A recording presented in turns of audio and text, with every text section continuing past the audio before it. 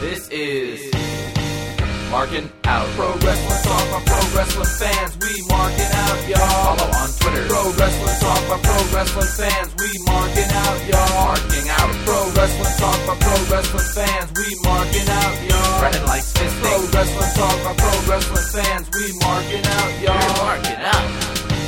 Pro Wrestling Talk by Pro Wrestling fans. Welcome, ladies and gentlemen, to a brand new episode of Markin Out, episode 479. I am one of your hosts, Brandon. You can follow me on Twitter and Instagram at BTTG161. And I'm doing awesome as always, being joined here by Dave, who you could follow on Twitter at DaveTheRave_MO, as well as Chris at Chris Sweendog, collectively at Markin Out on Twitter, Facebook.com/MarkinOut, YouTube and Instagram.com/MarkinOut11, and of course, ProWrestlingTees.com/MarkinOut. Check out everything. Buy some merch. There's a cool sale going on right now. Chris, Dave, how you guys doing? Outstanding. I'm doing great, thanks. So WrestleMania was interesting, taking place on the WWE Network from Performance Center, right? Yeah, April 4th, April 5th, live from the PC. Night one, you had a kickoff show. Cesaro picks up that victory over Drew Gulak, which I thought was interesting that Michael Cole called by himself. But I was happy that they added this for a kickoff match, and Cesaro ends the match with a UFO. This was everybody's favorite technical wrestling at its best. It was fantastic. For the very first time in WWE, he hits the UFO. The one thing that I didn't like about this is that Daniel Bryan didn't join Drew Gulak at ringside, and I don't believe Nakamura or Zayn showed up with Cesaro. I think that I'm always one of those feelings that you always should stick by your teammates at ringside. But again, it was maybe because he had a match later on, so he didn't do that. Yeah. But the official show opens. Stephanie McMahon opens the show to discuss everything that's going on and how they're here for us, to cheer us up, take our minds off of it. And then they cut into a video package of America the Beautiful with a bunch of past celebrities that came to WrestleMania to perform that song, which I thought was really cool. I thought that was awesome. I think that nothing beats Ray Charles. Ray Charles is by far my favorite of all the performances. Yeah, then they had that, I thought, hilarious video open, the Jack Sparrow parody. Yeah, that was pretty funny. And then that Rob awesome. Gronkowski with Mojo to officially open up WrestleMania, which our very first match of the evening saw Alexa Bliss and Nikki Cross pick up the victory over the Kabuki Warriors to become the new SmackDown Tag Team Champions, the only two-time, not SmackDown Tag Team, the WWE Women's Tag Team Champions, only two-time champs. I thought this was a good match.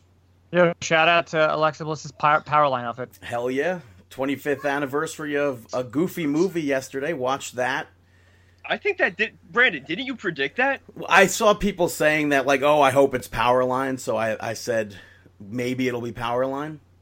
Yeah. I think you nailed it. Yeah, I liked Kairi Sane and Alexa Bliss breaking up moves though with their finishers. Like she hit the insane elbow and then Alexa hit the Twisted Bliss. Mm-hmm. And then we got that spinning neck breaker and Twisted Bliss to win. Yeah, good match. Next up, you had Elias pick up the victory over King Corbin. It was a good filler, you know. Yeah, I liked on the kickoff show when Caleb Braxton interviewed him, he busted out harmonica to sing a song about Elias. And I was when Elias didn't come out at first, I was so certain that we were going to see somebody like King Booker. But that didn't happen. Elias came out, smashed the guitar over Corbin. They kept brawling, officially starts the match, and Elias picks up the victory. The one thing, I feel like their matches do get repetitive. Yeah, perhaps. Because we've been seeing the same thing over and over and over again because you can't have a full roster at the present moment. Mm-hmm. Mm-hmm. Up next for the WWE Raw Women's Championship, we had Shayna Baszler defeat... no. Wrong. We had Becky Lynch defeat Shayna Baszler. I'm still in that mode where I wanted Shayna Baszler to win so badly. I don't know. I'm A-okay with Becky Lynch picking up the victory over Shayna Baszler.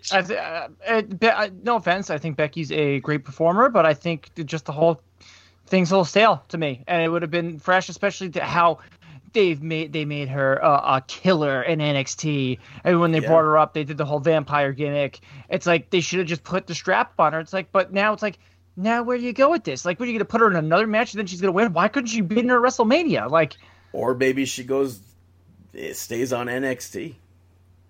It's possible. She's not staying at NXT. What I've read, alleged reports are saying that Shayna Baszler and Becky Lynch feud is going to continue, which then leads to, I guess, WWE's not stopping anytime soon.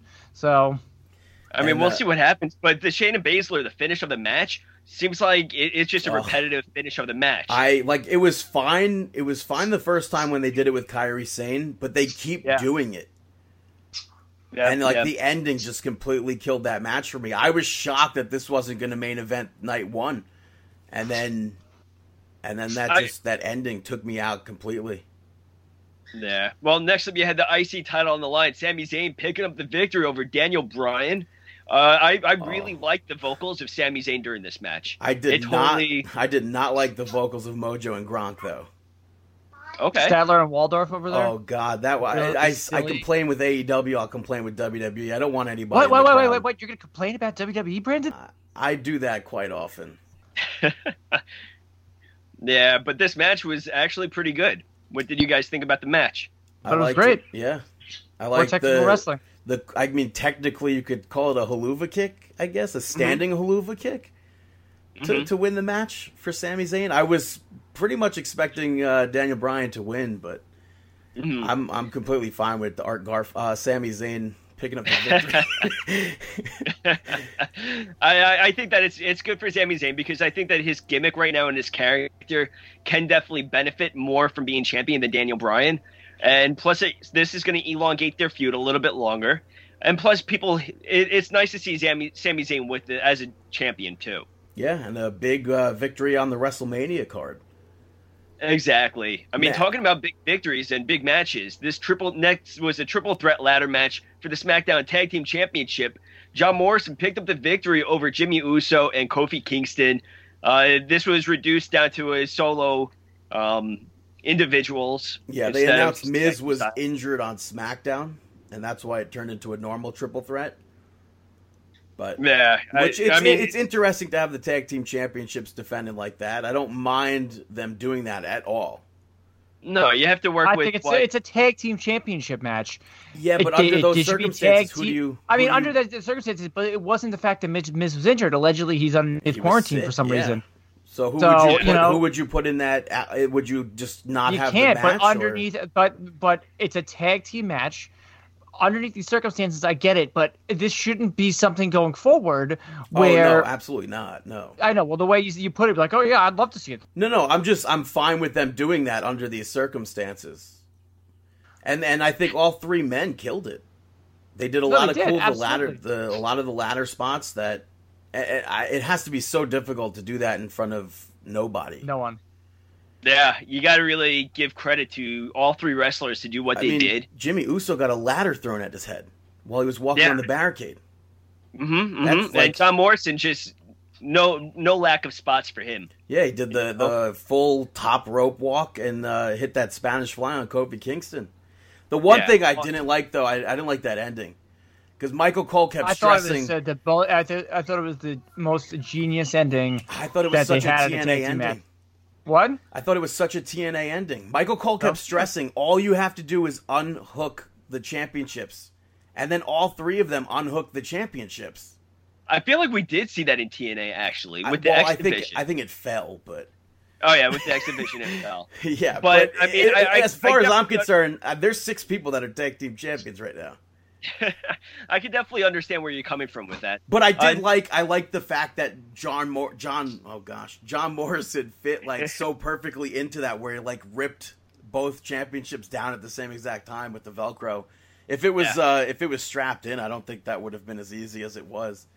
So maybe good on WWE for changing from the buttons to the Velcro. Oh yeah, definitely good idea. Next up, no DQ match. Kevin Owens picked up the victory over Seth Rollins. Some people saying that this was the match of the night. What do you guys think? It wasn't the match of the night, but I thought this match was, and it was funny too because I was talking to you while this match was going on, and you're like, "Yep, nope, WrestleMania definitely hasn't done it for me yet." And you will deny this, and I will pull up a text message proof saying that you were like, "Yep, nope, this isn't doing for me. I don't know, I just really can't get into it." And this is where your mind changed. No, I mean, I definitely won't deny it. I thought that there's no way in heck any of these matches could compare to any other matches with a crowd. I will definitely not deny it. I've been enjoying no crowd wrestling. I don't like no crowd wrestling. It's, you know what, I get it for the first 2 weeks, but then after it was just, I couldn't get into it. Yeah, I can't get into it. I haven't watched wrestling in 2 weeks just because I just can't get into it, but I watched WrestleMania for the sake of being WrestleMania, and it over-delivered. Right.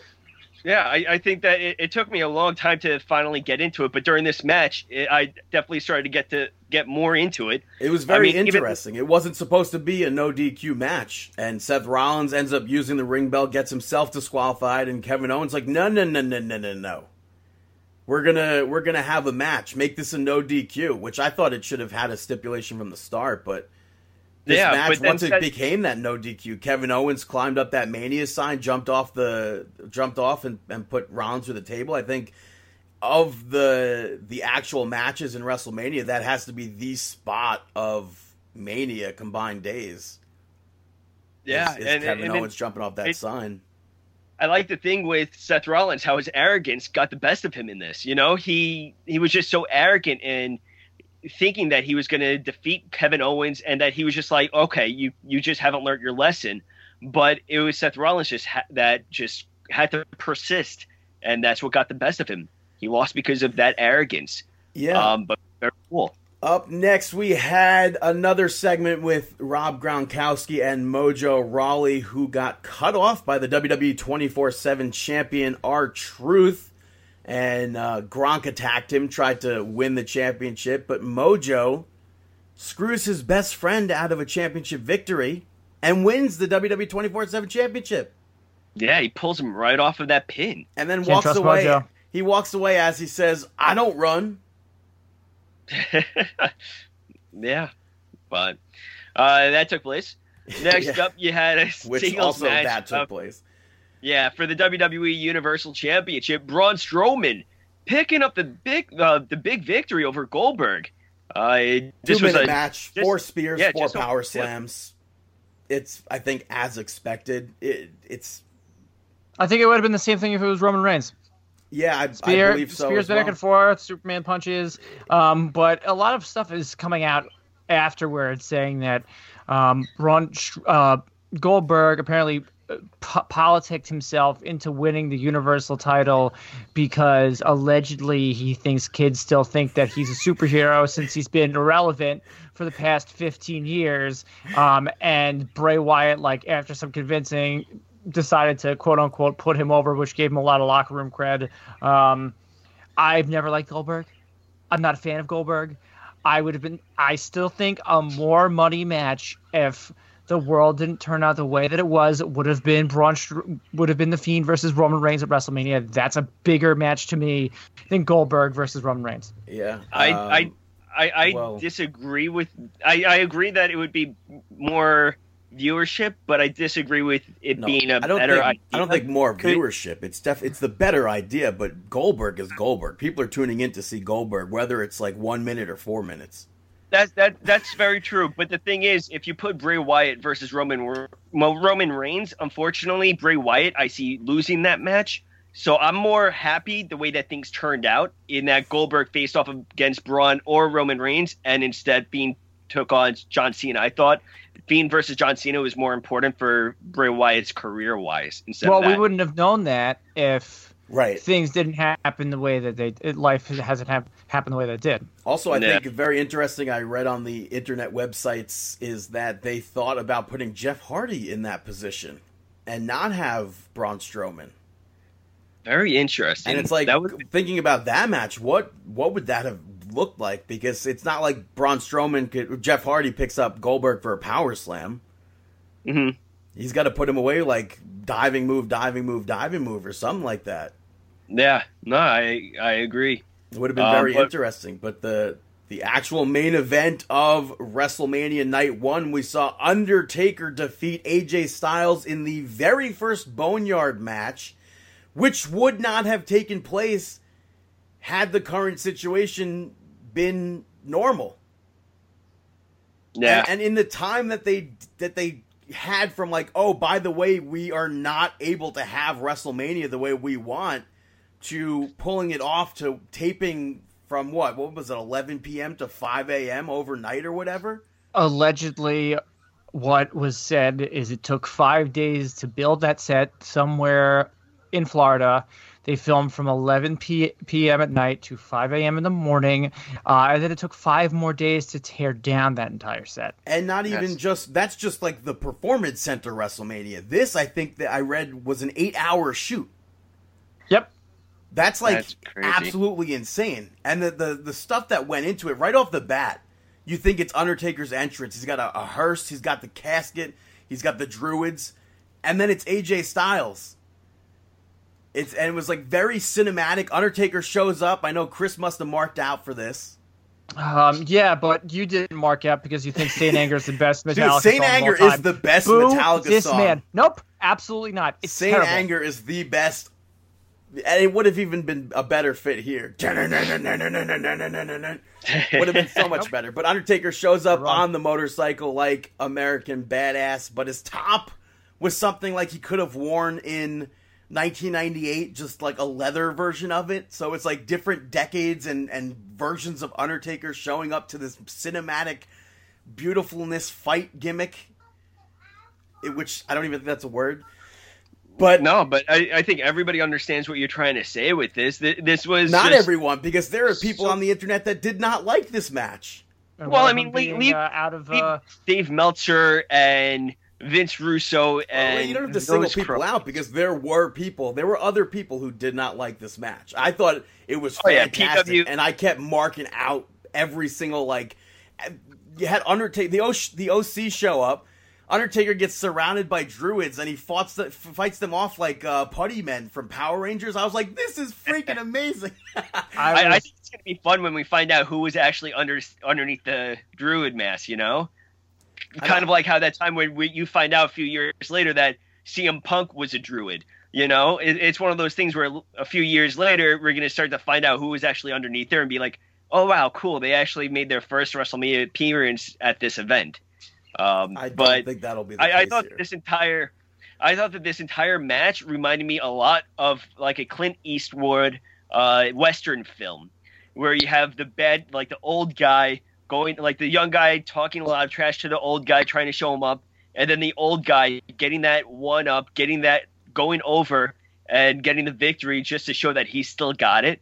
I love this match. I love the cinema with it. I love the spot where Undertaker got taken through the fencing, and you hear him just moaning and groaning as if like we've never heard this from Undertaker before. There was a lot of in that. No, but during that part, we have never heard him to that manner where it's like, wow, he sounds like an old Undertaker. But then he pulled himself up, flipped the bird to AJ Styles, and they kept on brawling. But it was amazing. Apparently, a lot of the talking back and forth was improv too, which totally made it. I liked when AJ Styles eventually had Undertaker in that grave, and AJ Styles goes to bury the Undertaker with the dirt, and from behind comes Undertaker using his telekinetic powers or whatever, teleportation powers. I mean, it reminded me of that video game where you face Undertaker at WrestleMania, and out of nowhere he appears like somewhere else. Yeah, and then Undertaker hits that big boot, dumps the dirt on him, and AJ Styles leaves his hand sticking up through the dirt, and Taker goes, picks up his bandana, rode off on the motorcycle with some pyro and Taker's symbol and like a laser graphic on the barn. I don't know what you'd call it. Yeah, no, definitely laser graphic. I did love this song that they used. Now That We're Dead by Metallica. Yeah, I loved it. I love the fit of it. I love the aspect that Undertaker probably handpicked all of this. And a lot of people were saying that they were expecting Sting to be on top of there. I don't know. All right, I'm I saw Bully Ray, or Bubba Ray, I guess you would say. He was on the bump, and he said, the way it would have been absolutely perfect would be if Sting was on top of the roof or whatever with a baseball bat. But now that, like, we have this and the Firefly Funhouse in our lives, this opens up a door to Undertaker versus Sting where they don't have to, like, actually wrestle and be as like a physical match like that. I totally see. That's where I heard it from, was from Bubba, and I definitely agree. I see what you're saying now. I could see Sting and Undertaker putting on a match like that and it going over. I mean, a lot of people were putting over Matt Hardy for really introducing this sort of style of wrestling to the world. Well, actually, Chris brought it up to me that Lucha Underground was really. Can I say something? Yeah. Okay. This match, I'm just going to say everything that I want to say, and then I'm done. This match was outstanding. People are, and I'm going to prelude to what Dave said, this match was shot perfectly. Props to, apparently, the director of photography on this was Jeremy Borash. So props to him. And he was a part of the rebirth of Matt Hardy. Also, you have to think, Lucha Underground started adding all those cinematic aspects 2 years before Matt Hardy added. This match was great. It highlighted all the strengths of The Undertaker and hit all the weaknesses. You had the involvement of the OC. You had those Undertaker-like things and aspects to it. You're going to see, and I said this at the end of 2019, you're going to start seeing a shift in more character-based wrestling. And part of that is going to be a shift in cinematic style wrestling as well. And the fact that they were able to pull it off on WrestleMania doesn't say that every single indie out there is going to start doing this now once, we're out of whatever we are out of. So my 110% props to WWE for pulling this off. I thought this match was outstanding. I was marking out so hard for it for the next 24 hours until we got to night 2 of WrestleMania. And now Undertaker has main evented WrestleMania in 4 different decades, which I don't believe anybody else has done. 97 against Psycho Sid, 2008 against Edge, 2010 as well with, or not as well, it's a different decade, 2010 with HBK and 2017 with Roman Reigns, which he lost, and then now 2020 with AJ Styles. I mean, it is really amazing when you think about the legacy of The Undertaker. I mean, I was just reliving everything from 1992 era, like Survivor Series, SummerSlam, and just seeing Undertaker and seeing all the other wrestlers that were on the card, from Bret Hart, Hulk Hogan, Ultimate Warrior, Macho Man, Ric Flair, all these guys, and where they are now compared to Undertaker is still here. Even though he may only have one match a year, he's still here trying to give us some sort of entertainment. And I'm just, when you think about that, it just blows my mind. It's just really amazing, and it shows so much to his legacy of The Undertaker. Yeah, and he could have like one actual match, and then if I don't want to like super saturate WWE with boneyard matches, but he could have maybe one a year or something. I don't know if I'd want to see one a year, but I think the next one, like you mentioned and stuff, I think the next one I think should be Sting, and maybe that's what his official retirement match should be, is Undertaker versus Sting. Maybe double retirement. I don't know about that, because I definitely want to see one with Kane, but we have to wait. I don't know how long a mayor sits in office. Yeah, right. But moving on to night 2 of WrestleMania, we had on the kickoff show, Liv Morgan defeats Natalya. Completely wasn't expecting Liv Morgan to go over here because Natty's like the senior. But awesome that Natty put over Liv Morgan. Yeah, I wish it ended differently, because it ended with a pin reversal of a pin reversal of a pin reversal, I think. Yeah. But that's completely fine. I think Liv Morgan still did a good job especially for opening WrestleMania on such a difficult stance. Yeah. Because I think that the openers for both nights had to live up to so much more than what they normally would have to do as an opener. Because not only do you have to bring in the live crowd, like in the past it's bringing in the live crowd, but now you have to draw in people into WrestleMania even without a crowd, which is probably a lot more difficult. So they did amazing. Yeah, and WWE already touted that they had like a record-breaking number of people talking about WrestleMania throughout social media, which is just because everybody was home. Yeah, even I'm sure even if like you don't watch current wrestling, people were still tuning into WrestleMania. So yeah, just because there's no sports, people are watching wrestling. Yeah, or exactly. Not watching wrestling. People are also not watching wrestling. But night 2, Stephanie McMahon does the similar opening, and then just like night 1, you had Gronk kick it off. But the first match of the evening on the actual card, we saw Charlotte Flair defeat Rhea Ripley to become the 2-time NXT Women's Champion. Which Rhea Ripley supporting her Dragon Ball Z attire. Yeah, everyone. Yeah. I had no idea. I don't watch that. I don't watch a Dragon Ball Z. I don't know what these Goku or what they are. Goku or Vegeta. Vegeta. Whatever his name is. It was a Vegeta. But yeah, Charlotte Flair picked up the victory over Rhea Ripley. I thought that this match was really awesome. I thought that without the lack of crowd, you need that audio. And Charlotte Flair and Rhea Ripley, it's kind of, you didn't even really need the crowd. And what I actually like about both nights is you couldn't hear, or at least from my thoughts from listening and everything, you couldn't hear anybody talking about their matches and calling their matches. I don't hear that when I'm watching them on Raw, SmackDown, or NXT. But sometimes you can. But not especially with now, though. I don't think you hear it now.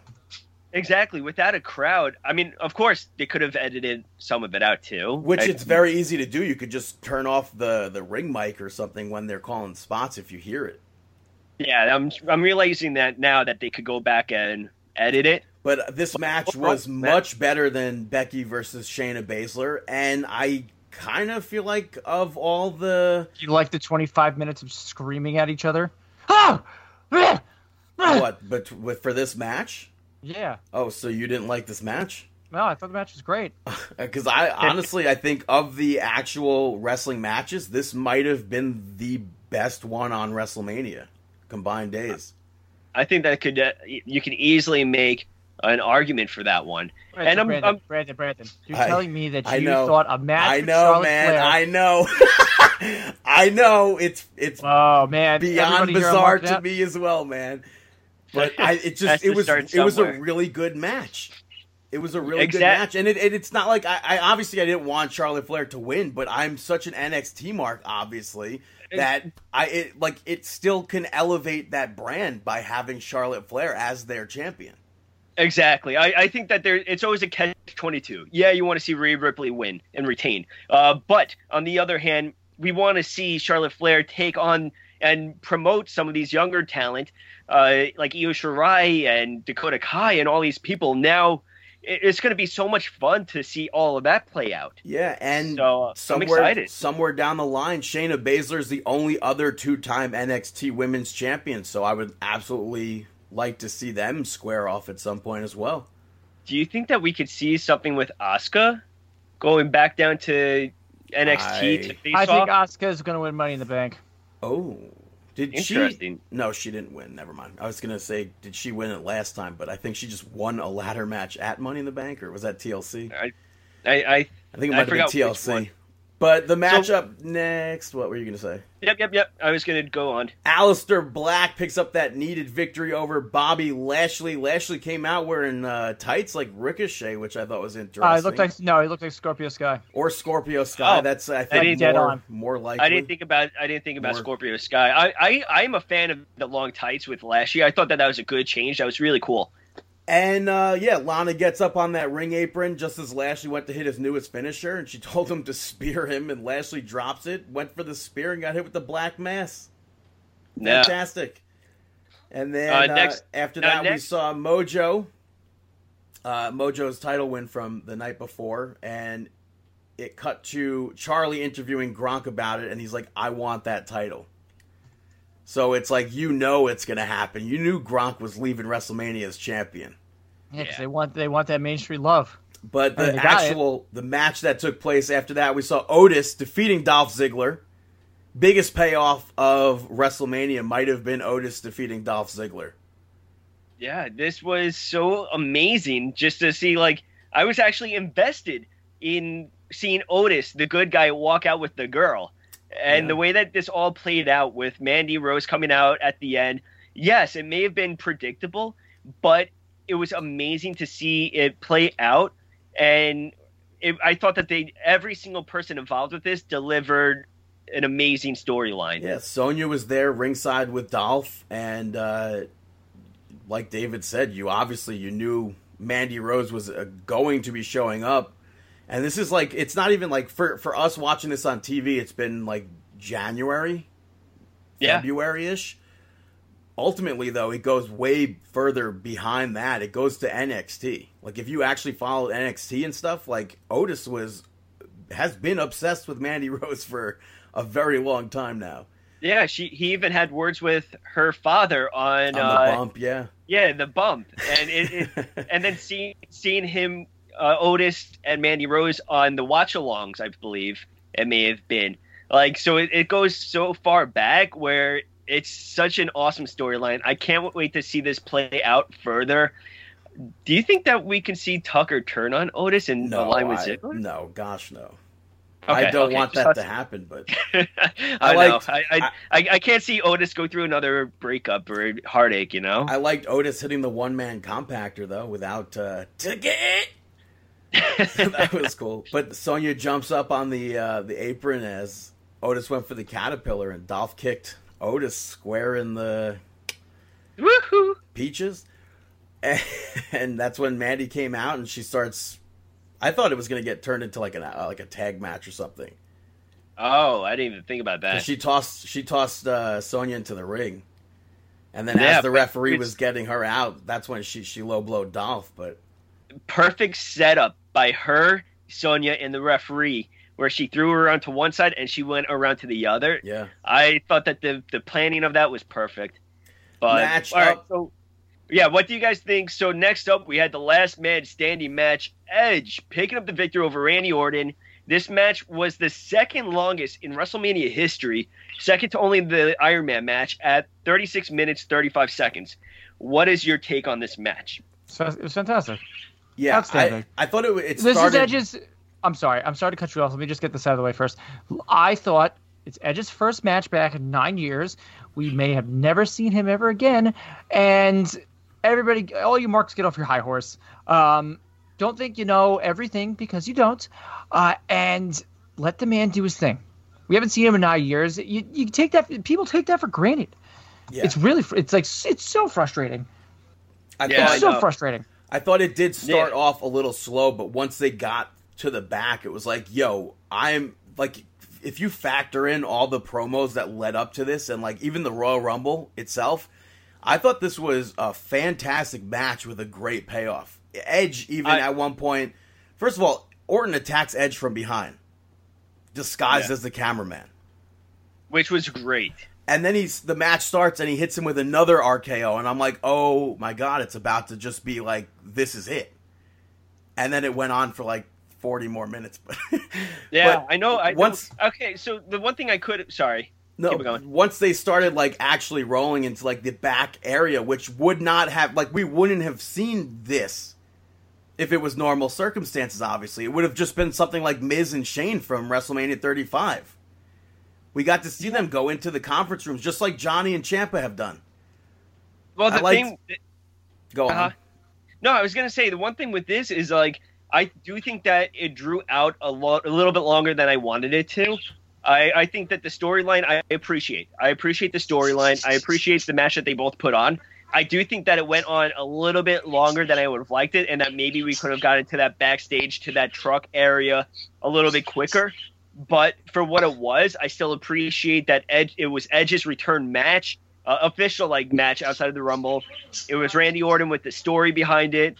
And I love that finish where Edge was crying and how much he told the referee, he said, don't you effing count.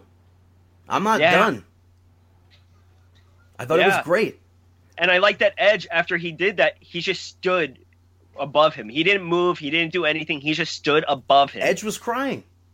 Yeah, I thought that. And then after the match, Edge kneeled down and like kind of and gave him a hug. And it was just like, wow, this is really I'm cool. sorry. I love you. That's what it felt like. That's what it felt like. It really did. I totally agree. I'm going to bring up, what do you guys think about that spot? I hate to bring it up.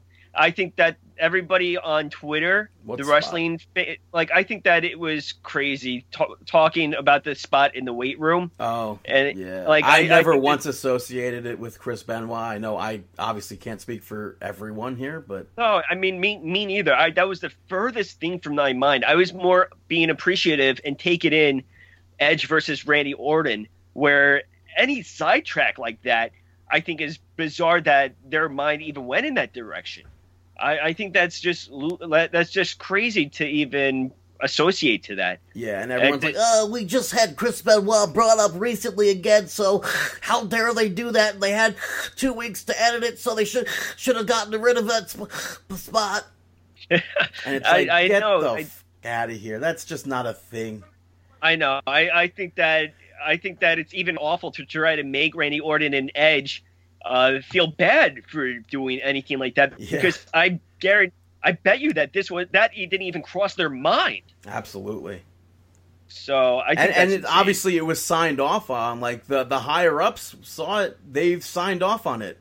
Like not once did I see that. The when I saw them do that spot, you know what I thought? I thought that looked like a sex swing. I had just seen the movie Good Boys the night before, and the children were playing on it. They didn't know what it was. That's what it reminded me of. All right, let's move on. And to here the the internet, the IWC. Oh, Chris Benoit! It was Chris Benoit. You guys should have done that. Unbelievable. I know. All But right, they cut back into the arena. Mojo's being chased by, I swear to God, I have not one idea who any of them were. They must have all been training at the Performance Center or something, so what an absolute debut for all of them. But Rob Gronkowski jumps off, or I shouldn't say jumps off the perch. He climbs over the perch and kind of Orange Cassidy's it. And, he did like a stage dive. Yeah, and wins the WWE 24/7 Championship. So he now has the WWE 24/7 Championship for. He's held it the longest for a non-wrestler, Which is awesome. You know, it's cool to see Gronk involved, especially because he's training to be a wrestler. I have correct? no idea. We don't know. Like, nobody yeah, we knows. really don't know. I like, but Scott to give Dawson. him the championship. Yeah, but for him to win the championship, I think it's only smart to put the title around him right now. Scott Dawson. It's only smart. Scott Dawson tweeted out after this, can we stop doing diving moves, huh? Yeah. Well, you just mentioned debuts and stuff. So someone that had an awesome WrestleMania debut, this match, the Raw Tag Team titles were on the line. Street Profits picked up the victory against Angel Garza and Austin Theory with Zelina Vega at their side. Austin Theory did awesome. Yeah, it was a fast-paced, exciting match. Great WrestleMania debut for all 4 of them. Yeah. All of them. Theory hits that TKO. Montez Ford hits that springboard frog splash to break up the pin. And then Angel Garza and Austin Theory attacked Street Profits afterwards. Zelina Vega gets in on the action, and Bianca Belair makes the save. Which it was awesome. All about it. I am all about the EST of WWE. It's her time to come up within the system. I think she's too. They said at the Royal Rumble when she came out, she was a star. She had a huge presence at the Royal Rumble. There's nothing else for her to do in NXT. Even though she has not won the NXT Women's Championship, she has had outstanding matches. Right. She was a focal point of that division. It's time for her to move up, and it's time for her to be a focal point of the Raw Women's division. Yeah, I think it was only a matter of time before she joined Montez Ford, her husband, on Monday Night Raw. Yeah, and I think everybody's all for it, especially because this is going to lead to Zelina Vega in ring action we all know that Zelina Vega is actually a talented wrestler. So any potential for her to get in the ring and involved is awesome. So this is all just excitement coming out of everything. After this match, Titus O'Neil took over as the host of WrestleMania, which I popped for. But the next match itself was Bayley defending the SmackDown Women's Championship successfully. It was an elimination fatal 5-way, defeats Tamina, Naomi, Sasha Banks, and Lacey Evans. I liked the fact that at one point Sasha Banks and Bayley were both covered, and Michael Cole's like, and Bayley and Banks were close to being eliminated, and Bayley rolls out of the ring to yell at him, saying, "No, we weren't." And it's like, we would not get that out anywhere else. I thought that was great. Bayley was the MVP of this entire match, and I think that it was, even if you step away from her in ring, but her vocals were hilarious. I liked Sasha Banks hitting the 619. I liked all of them ganging up to eliminate Tamina. Sasha makes Naomi tap out, and then everything unravels. Here I want to see Bayley versus Sasha Banks on the biggest stage of them all.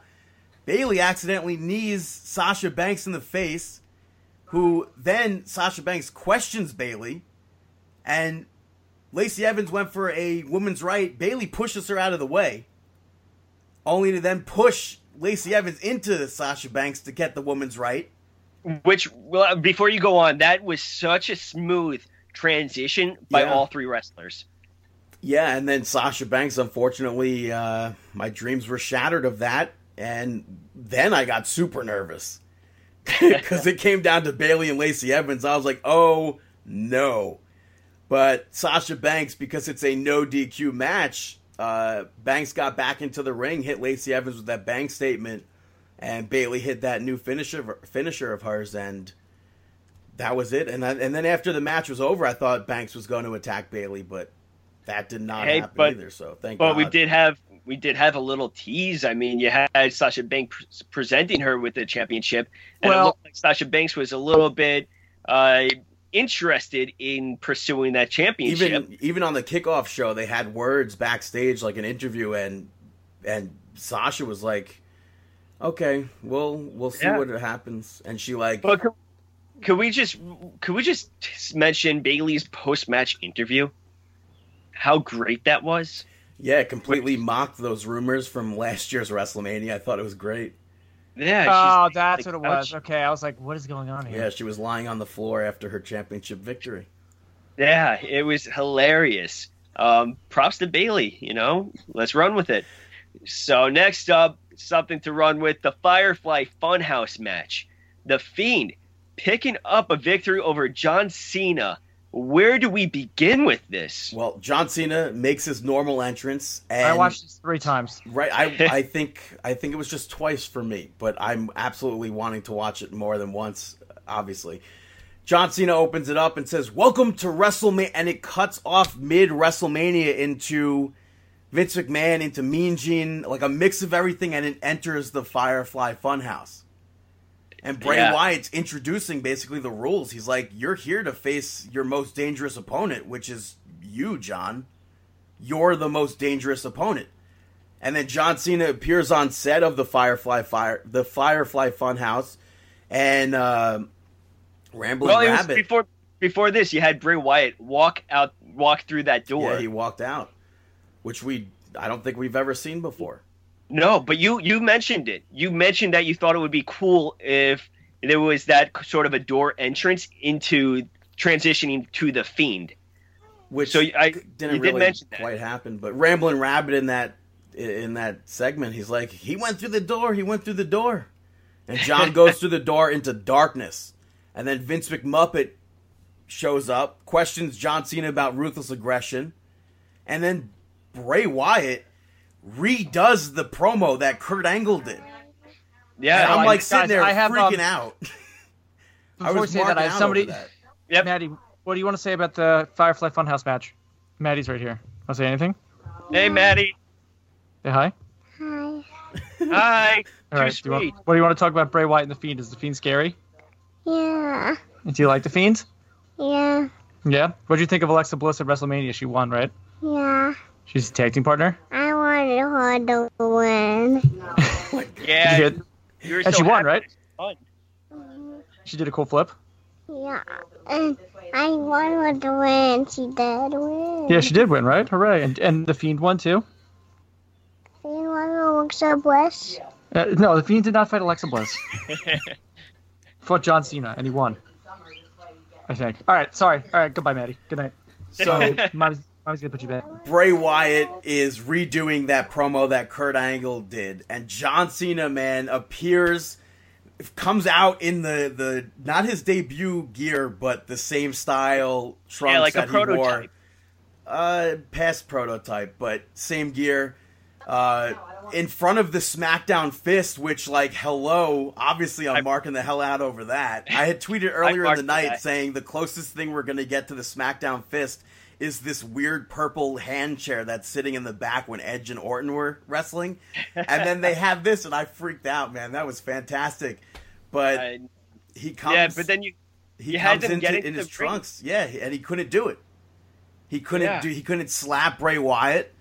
And then Bray Wyatt starts singing the Bellas theme song, which I marked out for. Look what you can't touch. And then it turns into Saturday night's main event with Mercy as Macho Mercy or whatever it was, and Vince McMuppet on commentary. I mean, just like Monday Night Raw, how it used to be. Saturday and then night's main event, clearly. Yeah, and then you had John Cena just pumping iron until his arms were dead. Which that has to be really difficult to do, right? They were probably gimmick weights. Yeah, I would say probably gimmick. But it was an interesting way because then he tried to swing his hands to hit Bray Wyatt, and he just couldn't do it. Yeah. And then he turned into the Doctor of Thugonomics, where all he could do was rhyme. And he tried to fight Bray, but Bray used his teleportation powers, knocked Cena down. Well, with the Thugonomics, though, the crowd reaction too. Everybody was booing him and just putting him down. So he gets knocked down, and it turns into WrestleMania 30, Bray Wyatt versus John Cena, which I thought was great. And it was like a what if John Cena actually let Bray Wyatt win. Yeah, if he hit him with that chair. Yeah, and then everything turned into WCW Monday Nitro. And Bray Wyatt did a Bischoff promo and introduced John Cena, and Cena was in the NWO. I gotta say, during this moment, my adrenaline was sky high. Yeah. I was marking out like I haven't in such a long time, just to see Bray Wyatt dressed as Eric Bischoff in an NWO shirt, and then you have John Cena coming out as if he's Hollywood Hogan.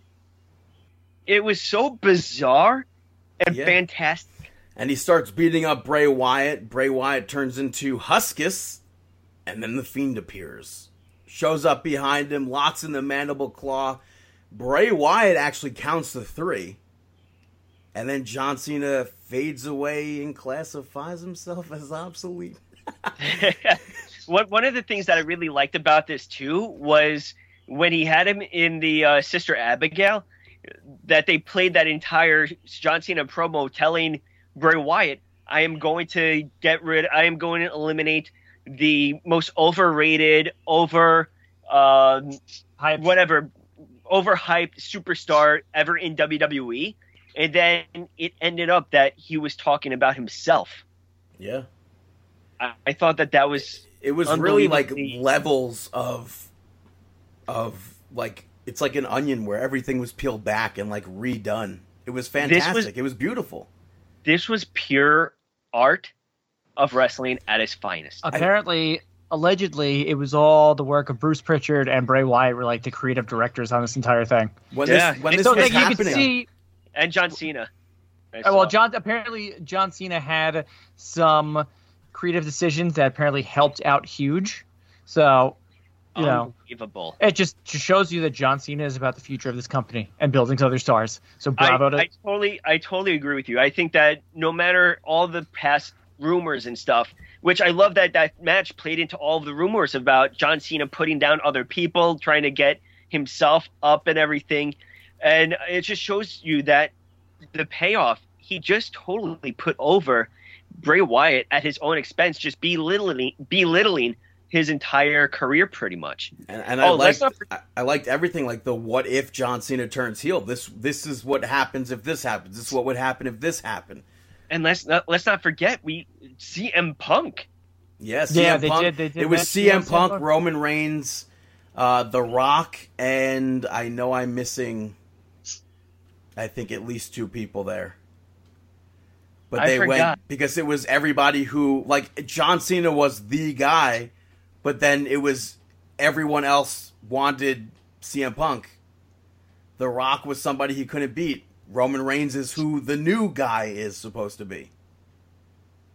I forgot, and it was just unbelievable. Yeah, it really was. It was, but it's like both things: the Firefly Funhouse match and then the Graveyard match.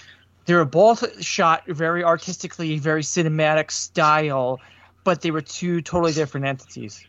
Yeah, I mean, me being someone that works in film production, I could see it. Like they shot, like you could be nitpicky on it. Like they shot they shot the Boneyard match 24 frames per second, which is a lot of movies and stuff like that. That's how they do it. The other one they shot more realistically, so it's probably either like a 30 or a 60 frames per second, something to that nature. So, yeah, I mean, I like both of them. I think I just like the Boneyard match because I didn't know what I like. I can't. It's like saying which one is my favorite kid, as Jordan sits on right behind me on the iPad. Yeah, no, I totally understand. I love them both. And just to backtrack, so with the wrestlers, so I'm going up to Jay Walker, one of the pro wrestler who really just broke down this match. I thought what he did was fantastic. Yeah. Yeah, I tweeted him. I said, dude, fantastic. Yeah, so those wrestlers that we were talking about before, it was the audience. It was the audience rejecting him. So it was Randy Orton, his rival, was the better wrestler. CM Punk becoming the bigger star. The Rock taking his spotlight. Brock Lesnar being the champ, and even Roman Reigns now being the guy. Just so amazing. And that's Jay Walker at I am Jay Walker for those that want to check it out. Okay, I thought you actually sat down to a thesis on this, Dave. I'm like, no, he did. No, that indie wrestler did. All right, well, he broke it down psychology piece by piece, and I thought it was great. All right, we have the main event of WrestleMania saw Drew McIntyre finally become WWE champion, picks up that victory over Brock Lesnar. McIntyre hits Lesnar with the Claymore almost right off the bat. Brock hits the F5, kicks out at 1. When have we ever seen that? I marked out for that. He hits another F5. McIntyre kicks out at 2. And a third F5 did nothing. And then I got really worried. Drew McIntyre, then he goes on, hits the 3 Claymores, and he wins the WWE Championship. And every time that Lesnar hit that F5, I was so nervous. Well, you know, and I guess that's one of the benefits of a match like this. It doesn't have to be a 10-minute match. It could be really quick, but within those 4 minutes, how nervous were you when Brock Lesnar hit those F5s on him? Like, you were still glued to the There were TV. points, yeah, there were definitely points where I was like, oh no, but I was like on the edge of my seat. I was like, come on. Yeah, but I was also still really high from that Firefly Funhouse match. I was still pumped up. My adrenaline was still rushing from like marking out left and right there. I totally agree. It was great, a great placement of the matches to put this right after that. So I was screaming during that Firefly Funhouse match. Now, honestly, and Rachel's playing Mario Kart, and she's like, "What is going on?" I'm like, "Bray Wyatt's dressed up like Eric Bischoff." Yeah. Out of the main event, we just need one more pro wrestler to win the WWE Championship, that being Heath Slater. Did you see on the bump? Them having an emotional moment? That was nice. Yeah, that was awesome. That was awesome. You know? That was WrestleMania. Moving on to some Monday Night Raw. Monday Night Nitro. Which kicks off with Asuka defeating Liv Morgan, which they spoke about on commentary with Asuka having to bounce back from her WrestleMania loss and how she's done it before, referring to her loss against Charlotte Flair at WrestleMania 34. But did she really bounce back from that loss? Barely bounced back. It wasn't until her and Kyrie became champions that I would say she officially bounced back from it. Yeah, she was put into obsolete. And in here, Even though way before this she was champion again, but that really didn't really do anything for her. Yeah. Her becoming champion didn't do anything. And then in this match, they're like, she struggled to get the Asuka lock on Liv. That's not much of a bounce back. Yeah, Liv Morgan, I think, it's a good takeaway from this, She had a good match. It ends with her looking strong. I agree. I mean, she had the victory against Natalya, and then following up, she had a decent match against Asuka, put up a fight. I would say more than decent. But yeah, more than decent. Yeah. After that, they showed Becky Lynch's post-win interview from WrestleMania, which she's now held the WWE Raw Women's Championship for over a year now. And then they also showed Shayna Baszler's post-match interview, saying that she promises the agony of her defeat. So I don't think she's officially done with Becky yet. I don't think Shayna Baszler's promo made that much sense. Yeah, not much, but it ends with her saying like she's gonna, like she's not much going after Becky. Yeah. Yeah, so I guess we'll see what happens with that. I mean, next up you had the Raw Tag Team Champions in a rematch from WrestleMania. The Street Profits defeated Angel Garza and Austin Theory by DQ. First of all, I hate when they do WrestleMania rematches. It doesn't make sense since Austin Theory and Angel Garza lost at WrestleMania. Yeah, I feel like WrestleMania should be the hard reset for every story. I don't think it needs to be a reset, but why would they deserve another title shot after losing at Mania? I mean, why would Shayna Baszler? Shayna Baszler wasn't here, like saying, like I'm going to still. Yeah, but she wasn't given the championship. She's still saying, like I'm going to still screw with you, Becky, or whatever. I'm not done with you. Yeah, it's not like they're like, oh, by the way, it's Shayna Baszler versus Becky Lynch at Money in the Bank. Look forward to that. Yeah, but. Zelina Vega ends up holding Montez Ford's leg and drop kicks him after the referee calls for the disqualification. Belair makes the slowest save possible. Yeah, she went through her entire routine pretty much. And then challenged Zelina Vega to a match, which it was a decent 12-minute segment to kill time leading up to another match. That being Bianca Belair defeating Zelina Vega via disqualification. But some things in this match, I don't even know what to call it. Zelina Vega did that like 619 submission. Yeah, I forgot. I think she calls it the 719. No, that doesn't. I forgot. Sense. I forgot what she calls it, but she does have a name for it. I don't remember ever seeing her do that. Yeah, she. It may have been the first time, but and then she did the roll through Oklahoma roll into the ring, which I normally we see like Mustafa Ali does into like a face an X Factor or something. Johnny does the what is it, the torpedo, whatever it is. Yeah, the spear. Yeah. But Austin Theory ends up getting up on the apron. Montez Ford went after him. They brawled into the ring, and Ford then challenged everyone to a 6-person tag team match after the match was thrown out. And then, to my surprise, I don't know if you were surprised or not, the Street Profits and Bianca Belair pick up the victory finally over Angel Garza, Austin Theory, and Zelina Vega. Yeah, I definitely wasn't surprised by it. I was just surprised because they had two up on that. I know. I think that, so one of the things, I just wanted to look it up. So she calls it the 718. It is the 718. Yeah, she calls it the 718. And what kind of submission is it? Does it say? No. No, doesn't say what sort of a submission it is or anything like that. And obviously, you could. It just looks like a crucifix choke, you know? But obviously, people listening to this not knowing what 718 means can assume it's an area code. It is the area code of New York City. One of. Yeah. At least. Yeah. So, but she is very talented. I'm very happy that Zelina Vega is getting action in the ring, you know? Yeah, I wish she won this match. I know that would be cool, but I think that we're going to be seeing more Zelina Vega, and it's Bianca Belair is making her coming out party. You know, she says that she is on Monday Night Raw now. Yeah, this was all in all though, it was a 35-minute segment, which I didn't mind. I know a lot of people were complaining. You know, okay, I know from the start. Sorry to cut you off there, but from the start, I'm like, why isn't this a 6-person tag? We already saw Bianca Belair at WrestleMania make the save. Why isn't she even out there? Zelina Vega's in her ring gear, but I'm fine with them like doing the first 12 minutes and then whatever other many minutes, and then the actual tag match. Yeah, I mean, I was a little bit, I was a little bit surprised. But on the other hand, I don't mind that they were separating it up a little bit.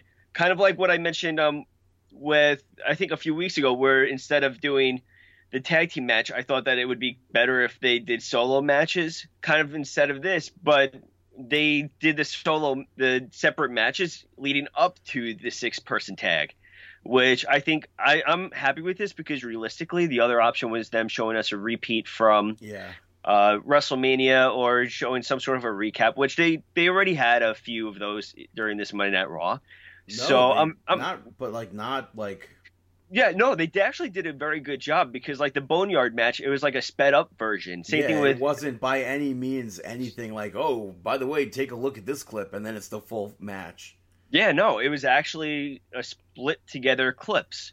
But overall, it was good. And what about this? Is this 2 wins now for Bianca Belair on Monday Night Raw? Yeah, she's starting off 2-0. Next up, we had a post-match interview with Bobby Lashley following WrestleMania, his amazing loss. Yeah, he said that he might need new management or a new wife. Yeah, what is that supposed to mean? Yeah, Lana walked up and Lashley walked away, and Lana's like, what did you do? What did you say to him? Yeah, I mean, Rusev warned him from the start. I feel like this entire thing has to put it's a storyline that everybody hated but loved to watch. I don't know. It was the most over segments on YouTube. That's the thing. Like we thought it was all stupid. I still think it was stupid. Well, I mean, the storyline wise, it never like from the wedding to this and that. And we always thought now that there's a lesbian relationship. Exactly. Like the directions that they were going with were just totally left field, and it wasn't good, in my opinion. It just wasn't good. But people still watched it. Like you said, it was some of the most watched stuff on YouTube. While you had but there were people that actually didn't like hate watch it. There were people that actually liked it. That's the thing that I can't see it being liked. There were people on Twitter saying they liked these segments, and I don't understand why. Like in the opposite direction with Otis and Mandy Rose and that stuff, it's sort of that similar in storyline wise, where it's totally, I know, where it's, where it's totally like a soap opera ish storyline and stuff like that. But that is great and watchable. While this stuff, it's just I cannot pull myself together to enjoy it. So I think that the quicker that they separate Bobby Lashley with Lana, the better. And I don't know what to even do with Lana, you know. But after this, you had reunition. I don't know.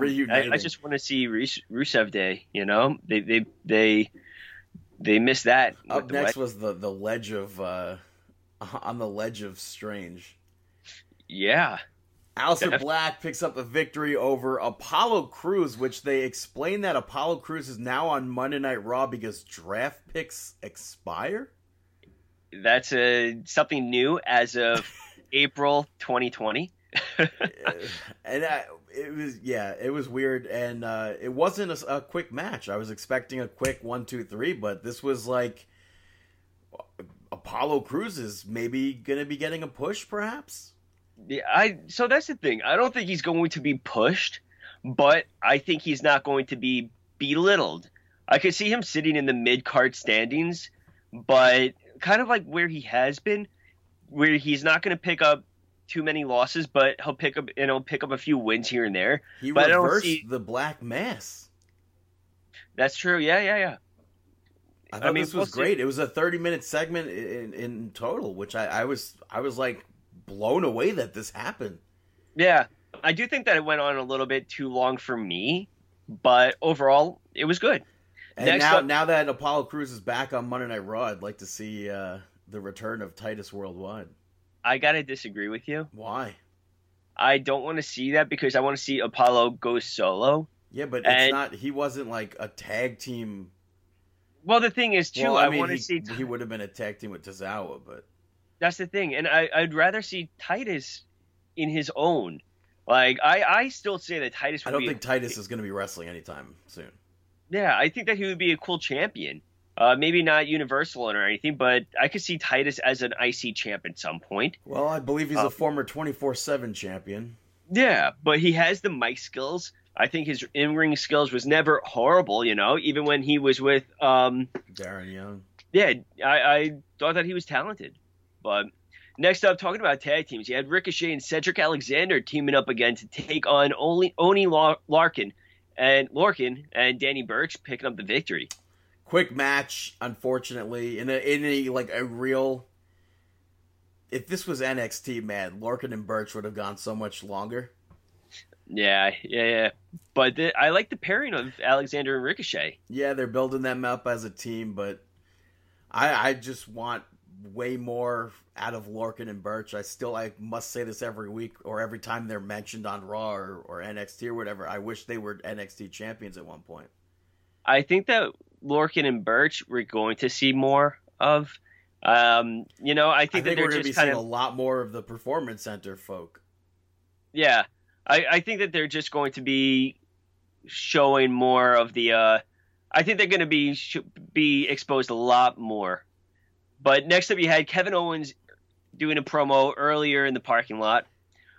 He spoke about how the last 5 months of his life were pretty much like devoted to Seth Rollins, and how all he wanted was a match with Seth Rollins, and he didn't know if any of what was going on was worth it until he was able to defeat him at WrestleMania. And he's like, I'm here to stay, and I'm just going to keep fighting. Tying it into his t-shirt merch. Hey, it's all about that merch sales, right? ProWrestlingTees.com/markingout. Oh, up next, Seth Rollins took on and defeated the debuting Denzel Dejournay. Ooh, nice. Yeah. Denzel is a NCAA All-American wrestler who placed, I believe, 8th in the NCAA Division I Championships in 2017.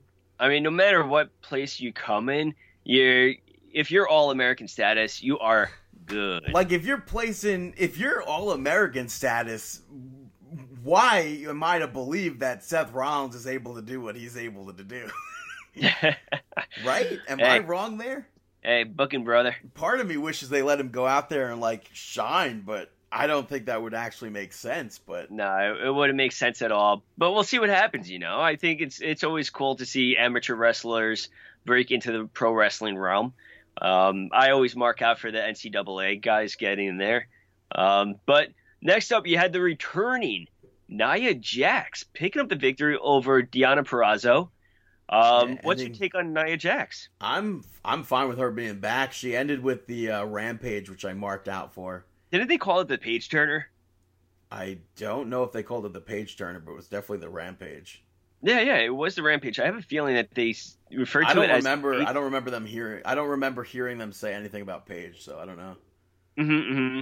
Well, they did take to Twitter after. I guess a lot of fans may have bashed it a little bit, but Paige gave her blessing to use the finisher and everything like that. I thought that overall it was a good showing by Nia Jax. I'm happy to see her back. It's crazy that she's been gone for so long. Yeah, and the news sites, she's coming back in January. Yeah. Maybe she would have been, who knows, but Bam roasted, you guys were wrong. I don't know. The only person I want to see come back into January is Eva Marie. Up next was which you could find her and Gene Snitsky on the WWE Network under Where Are They Now?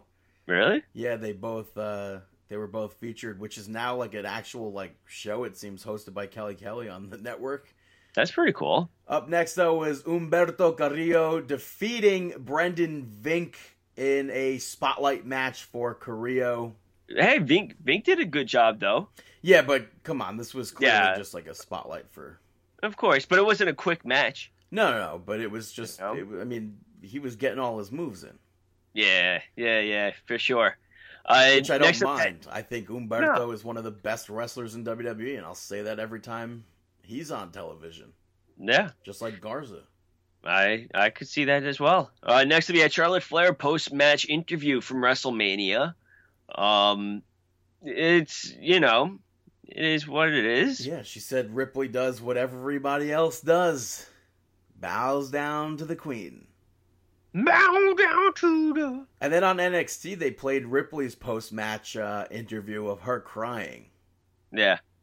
And then there were rumors that, or I guess her prior visa. to NXT, yeah, that her visa expired and they shipped her back to Australia. But then I believe she posted a video saying, yeah, she's still in the States. Still in Orlando. Yeah, that's I found it kind of hard to believe about the visa status too, just because usually when you're on a visa, you're aware of when your visa expires and what actions you have to take to prepare for that. So it was hard for me to believe that she would allow her visa to lapse or come close to having to take care of it around WrestleMania time. Like, it's one of those things, like, I feel like she would have taken care of many months ahead of time. Yeah. But next up, you had the main event of WrestleMania. Yeah, they end up showing what happened after WrestleMania went off the air. Drew McIntyre made his entrance again for an interview. He ends up thanking Paul Heyman for his championship victory because Paul Heyman during the match at one point yelled to Brock Lesnar saying F5, or like he's not going to get up or something. And it powered him. It gave him the strength to get back up. And then, in one of the weirdest Raw After Mania shocking moments, Big Show's music hits. And he's coming out dragging Sean Bennett with him, referee of the main event of WrestleMania. And then he challenged Drew McIntyre to compete. He's like, I'm not going to challenge you for the championship, but I'm challenging you to a fight. Big Show ends up slapping Drew McIntyre, and he's squared up to fight. And then all of a sudden, it was a WWE Championship match, and I was like, oh my God, they're going to give the title to Big Show. Right? Every single person watching was actually nervous for this. I mean, dude, the match had me worried beyond worried. It's one of those things where, okay, you're really happy for Drew McIntyre, but WWE has played with our emotions so many times that, like... but part of me would have been like, okay, I'm fine with Big Show as WWE Champion. It's like, I just want McIntyre to be WWE Champion. And then the other part of me would be like, what? How is Big Show champion? I know. But it was actually a good match. I like Big Show, the communication throughout the entire match. Big Show was kind of like belittling him and saying how he's really Big Show amping up the Big Show. Which, by the way, the Big Show show is trending currently at number 3, I believe, on Netflix. So yeah, check it out. We may have a special appearance on an upcoming episode for an upcoming season. Just keep your eyes open. Just saying. In regards to this match, though, I don't even know if Big Show is heel or not.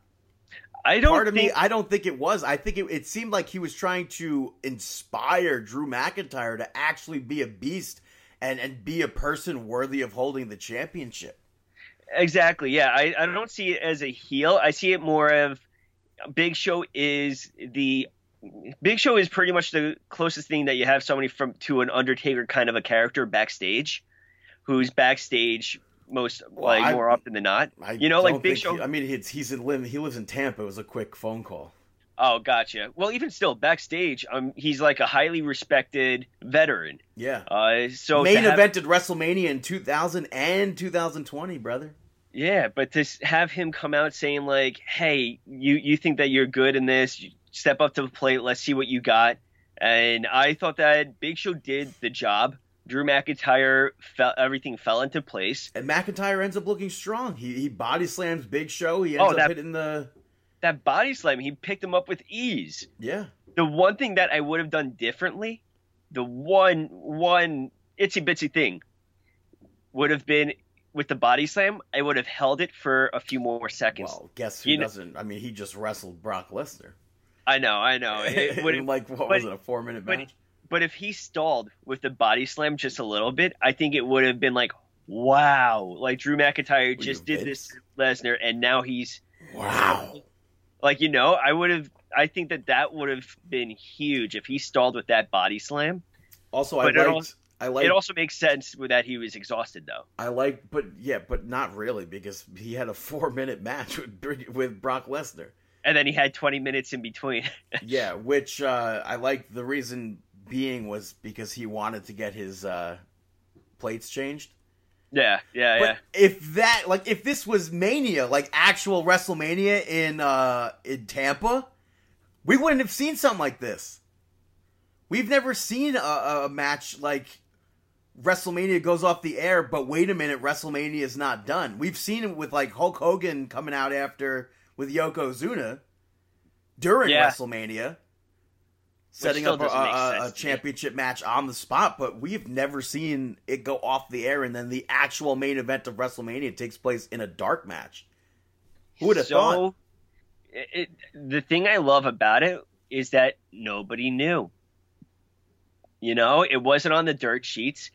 It was something that was just a shock to everyone. Yeah. We were like, and this had me pumped even more for SmackDown, because I assumed at that time that SmackDown was also going to be a big show like that. Yeah, I'm excited to see what's going to happen. I think that WWE, their creativity, I feel like they are trying, now that they're not in front of a live audience, I feel like they're trying to be, they're exploring more creative outlets, as we've seen with their matches and everything. And this is one of the creative outlets that they started to explore, and I think it's great. I just hope that this wasn't an episode of Monday Night Raw like this because it was the Raw after WrestleMania, as opposed to like next week we're gonna just see it go back to, here's a full match replay. This Monday Night Raw reminded me of how NXT is. We don't get full match replays. I feel like this was a post WrestleMania event. That's why you had Nia Jax return. You had the surprise. No. I don't mean that portion of it. I just mean like the fact that we did not get full match replays. Yeah. It was a full Monday Night Raw card, in my opinion. Yeah, I know. Equivalent of NXT, almost equivalent of what they do for SmackDown. The thing that stinks though is that in the future we're never going to get something like an experience like this again, because unfortunately the sites, everything gets leaked. So that's the one unfortunate thing, is that things are going to be leaked after all of this. And so stuff like McIntyre versus Big Show, we would have known about already. And that's the thing that stinks.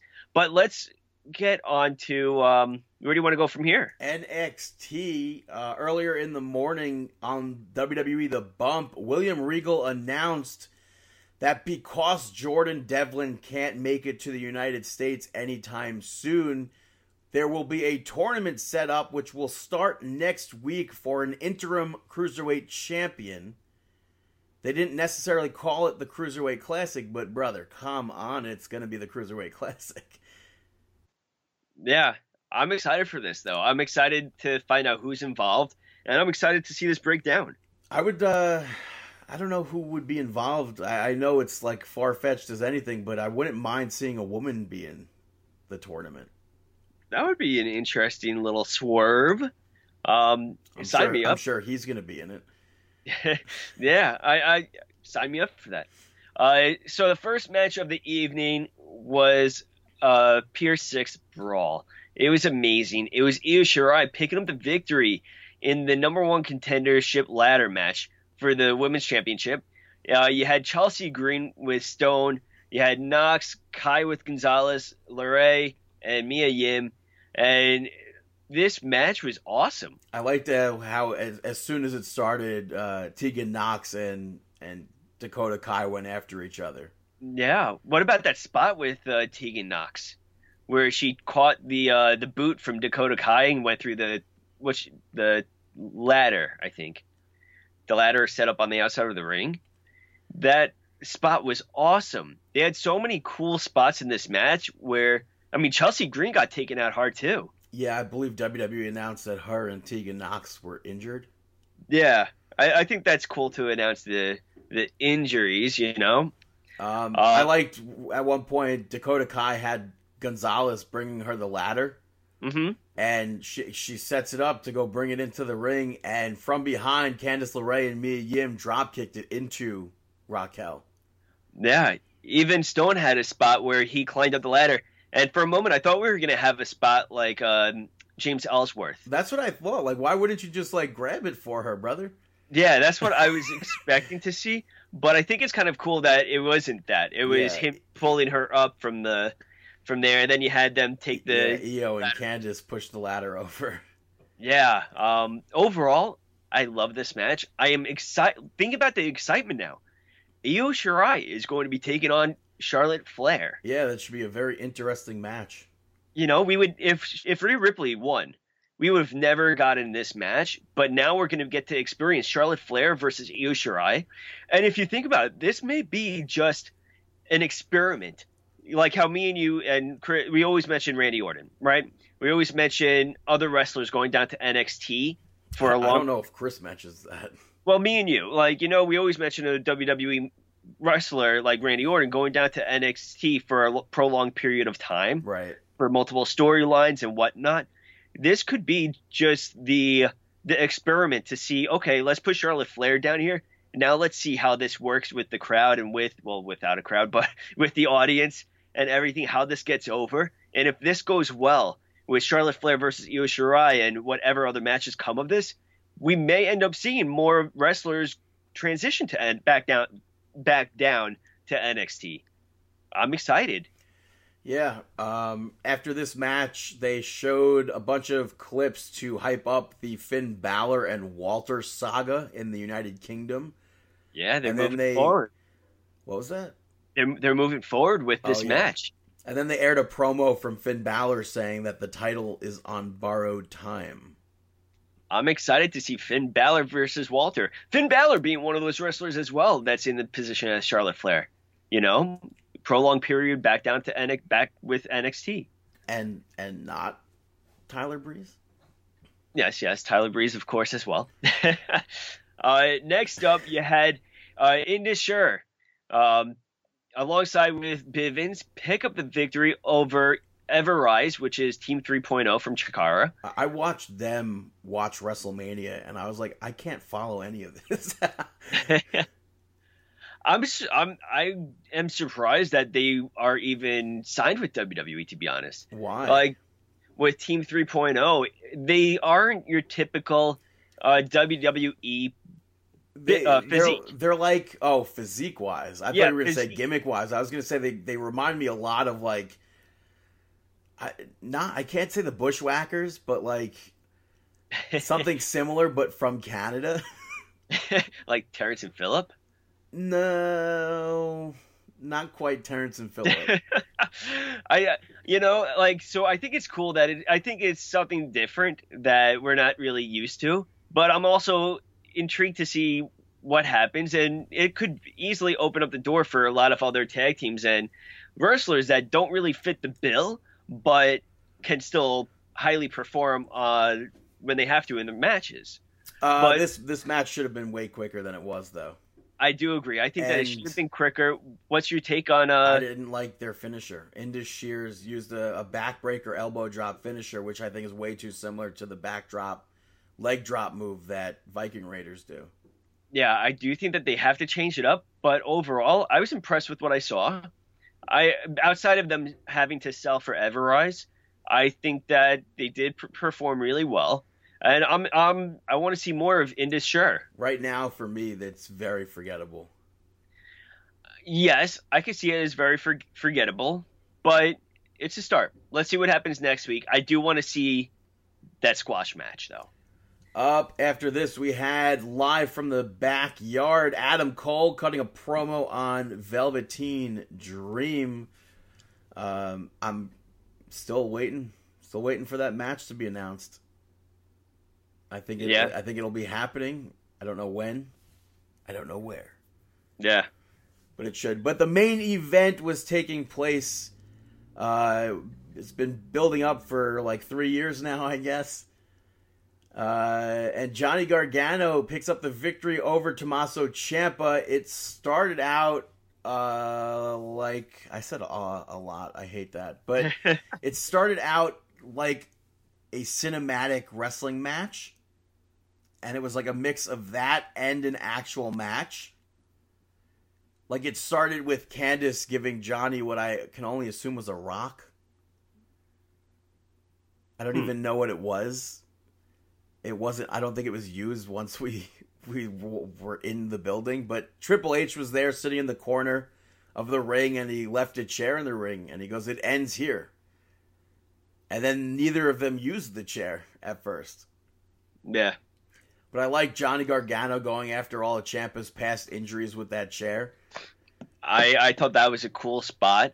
What did you think about this? So this was another take off of the Boneyard match, like very cinema. But it wasn't, because this was like an actual match too. Exactly. It was an actual match. It was just the different camera angles and this and that. There was no background music or anything like that. Some of the angles were off, but agreed. Overall, I thought this was fantastic. It made mention. It had callbacks to all their past matches. You had Ciampa ripping the ring mat up, which we've previously seen in their feud. Do you think that? So would you want to see this again? No. This sort of a style, this sort of a cinematography from a match? No, not unless it was necessary. Okay, so do you think that, so was this a one and done kind of a thing that you think that we would be seeing, or? I hope so. This was like, their feud has been going on. It's I would say, the longest feud in NXT history.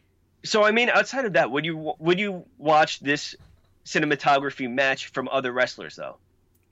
Yeah, I'm not gonna not watch it, but yeah. But it's not really as you don't prefer it. I don't know. I didn't see anything wrong with it. There were people complaining all over the internet, like, "Oh, this sucks," blah blah blah. And it's like, just shut up and watch the match and enjoy it. Yeah, just enjoy it. I mean, for what it was. I thought it was a good match. Yeah, I thought it was a good match. I thought it was an interesting take. Yeah, it's not. It used every single thing in their past histories to form one match, and it was good. Yeah, and you can't take away that they're piggybacking Boneyard and the Firefly Funhouse match. Like, maybe they're just the junkies for the crowd. People complaining are just they're the junkies, and it's not piggybacking. This match was before that. Oh, no. I mean that the way that the cinematography wise. This match was set up before those two other matches, I think. Maybe it wasn't. I don't know. Yeah, but the viewing of it to the audience. Well, yeah. Cinematography wise. Great, another Boneyard match. Exactly, but it wasn't anything like the Boneyard match. No, or not at all. And it was nothing like the Firefly Funhouse. No, absolutely not. Same thing with the Big Show and McIntyre. I think that it's a cool decision to try something new, creativity wise, while you can. Yeah, Johnny ends up leaving the building. Ciampa's like, "It ends in here. Where are you going?" And they brawl in the parking lot. Ciampa gets up on the ring truck. They fight up there, but there was no payoff. Yeah, they went to a commercial, and it came back. Ciampa was walking away while Johnny was already back inside. Yeah, there was no payoff to that. But the big payoff at the end, Candice LeRae. Yeah, she came in, begged them to stop. And then she's like, "You made me hate my husband." Yeah, she's like, I hate him. And then she kicks him. She's like, "I'm going to finish this." Yeah. And yeah, like you said, she kicks him in the balls. Ciampa was like coddling him, apologizing. "I'm so sorry, blah, blah, blah. This is over." And then Candice kicks Ciampa in the balls, and Johnny reveals he's got a cup on. Yeah, and we're like... And then he hits the fairy tale ending. And we were so taken back by it, because at first we're like, "Oh, wow, wait, what? She just turned on her husband. What's happening here?" but then it totally reversed it where it was A-okay. It reminded me of that spot with China, with using the cup. Yeah.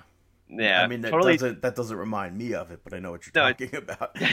Yeah, totally different storyline and everything, but they used a cup. But and then, as Johnny and Candice were leaving the building, a quick flash in a background of a car. The you second see payoff. Killer Cross and Scarlett Bordeaux just sitting in the car observing. I completely missed it. I was all eyes on Gargano and LeRae. I completely missed it. I tweeted out, no Killer payoff. Cross. Yeah. Did we forget about Killer Cross? No Scarlett Bordeaux? Because you asked me, and I'm like, they showed up another hype video earlier in the night. Because during that not the press conference, but like the contract signing, whatever, the meeting with Triple H, I guess you would say, it ends with a Killer Cross video. Yeah. All three of them get cut off by Killer Cross, and then there was no Killer Cross here, and then here we go. It's a quick flash, and it's like, holy crap, how did I miss that? Obviously, it's very obvious how I missed it, but... Yeah, I do like that we did miss it, though. You know, I do like that it was something that was hidden in the background where it's kind of cool. It's kind of like a movie where you miss something in the movie in the background because you weren't watching it, and... I love it. I love it. But let's move on. I think we should mention the fact that we're talking about NXT before we move on to SmackDown. Revival, unfortunately, got released from WWE, but also at the same time, fortunately. Yeah, fortunately too. I mean, we know how talented these guys are, and it's weird that their style didn't fit WWE right now. No. Their style completely fits WWE. They just were not being utilized on the main roster. They were having killer matches in NXT. They were having matches of the years in NXT. And they brought up to the main roster, and they just fizzled out. Well, their usage with Randy Orton was very enjoyable. Well, yeah, I mean, they did give them some breath of life, but they've been wanting out of their contract for over a year now. And that's the thing. They did find success on the main roster too. I wouldn't even say success though. Well, they were champions. Yeah, but that's not necessarily being successful. Well, it's better than not winning championship. Right. But of course, they could have done more and stuff like that. I think that they did have a successful run, but something fizzled out. But like you made mention to, it's just misuse. They wanted out of the contracts anyways, or at least that's how it's presented to us. I don't know. We don't know the truth behind all that until they do a shoot interview or anything, but it's presented as if they wanted out of their contracts for a very long time. So it is nice to see that they're getting what they want instead of being forced into a situation that they don't want to be put in. So we'll see. I mean, AEW maybe? It seems like the obvious place would be AEW. They don't have a no-compete clause, which is very interesting. Yeah, they're free to sign with AEW instantly. Yeah, that is definitely very interesting. I wonder what the decision behind that was, and if there's maybe some sort of an internal working that we just don't know about. I would kind of like to see them go to New Japan or something like that. I have to disagree. I think that AEW, I would love to see them at. The only reason I disagree is because New Japan and Ring of Honor have been on the decline, in my opinion, and I'd rather see them get that. I think they'll get more exposure and more growth as professional wrestlers in AEW right now. How could they get more growth in a company where there's no real tag matches? They tout tag team wrestling, but then they put on matches where the people don't even tag to get in the ring. Well, they'll get more exposure. If Revival goes to AEW, it means that everyone else will start having to follow the rules. So that's like, God bless them. Yeah. But and then it seems like the obvious match that it'll all lead to, they could eventually take the championships off of Omega and Adam Page. I don't know the last time they mentioned that on their episodes were. I think that we're going to see. I think that it's obvious we're going to see them on the Be Elite show. Whatever. Perhaps, yeah, being the Elite. Yeah, But I think that we're the gonna feud that has been going on now for either almost or over 3 years now is the Young Bucks versus the Revival. so that's where this could all come together, is that they appear on the Elite show, and then they take the championships off of Omega and Hangman, and then after that it leads into the feud with the Young Bucks. I think maybe their name going into AEW or the Indies would be FTR as a tag team. Yeah, they already updated their, I don't know if it's been updated, but on their Twitter pages they have that. Which there. they've had that forever. Oh, they've had that? Okay. Yeah, since like 2017 when the Young Bucks, Cody and all them, they had it as the Revival. Yeah. They changed it to Forever the Revival. Yeah. That's what it is for me, at least. Yeah. Well, we're going to see how that plays out. Yeah, that should be interesting. Moving on to SmackDown. Show opens with Braun Strowman to speak about WrestleMania. He gets cut off by Shinsuke Nakamura. Which, right off the bat, what did you think of that? I was A-okay with it, you know? I think that's fine. I like Nakamura on the mic. I thought he did pretty good. I actually popped for the entire, you're supposed to say who's there. Yeah. I mean, it was pretty simple, but I popped for it. Yeah, I thought we were going to get a championship match later in the night, but I guess it was just a singles. It was just set up for a singles match. Mm-hmm. Strowman was like, "You're going to get these hands later on," and then which I really wish, instead of saying "get these hands," I wish he was going to say, "Nakamura, you're next." Would that not have been so much better? He just defeated Goldberg in 2 minutes. In 2 minutes. Who? Nah. I thought it would have been better, but Cesaro went to attack Braun, gets really great. I don't know how to say this. Cesaro, the way he got like pushed out of the ring, was fantastic. And I like the camera work on that one. And then Nakamura kicked Braun and walked off. Yeah. First match of the evening, we saw of the evening. Bliss Cross defeating the Kabuki Warriors in that stupid WrestleMania rematch. I don't understand. Yeah. I hate when they do that, but this match was really good. It was a good match. It just stinks that Kabuki Warriors. Asuka just has no luck following WrestleManias. This is too Raw and SmackDown, but when Asuka and Kyrie did their Doomsday Device move, mm-hmm. and then Asuka locked in the armbar on Nikki Cross, and then changed that into the Asuka lock. I was like, oh my god, they're about to lose. They're about to become the champions again.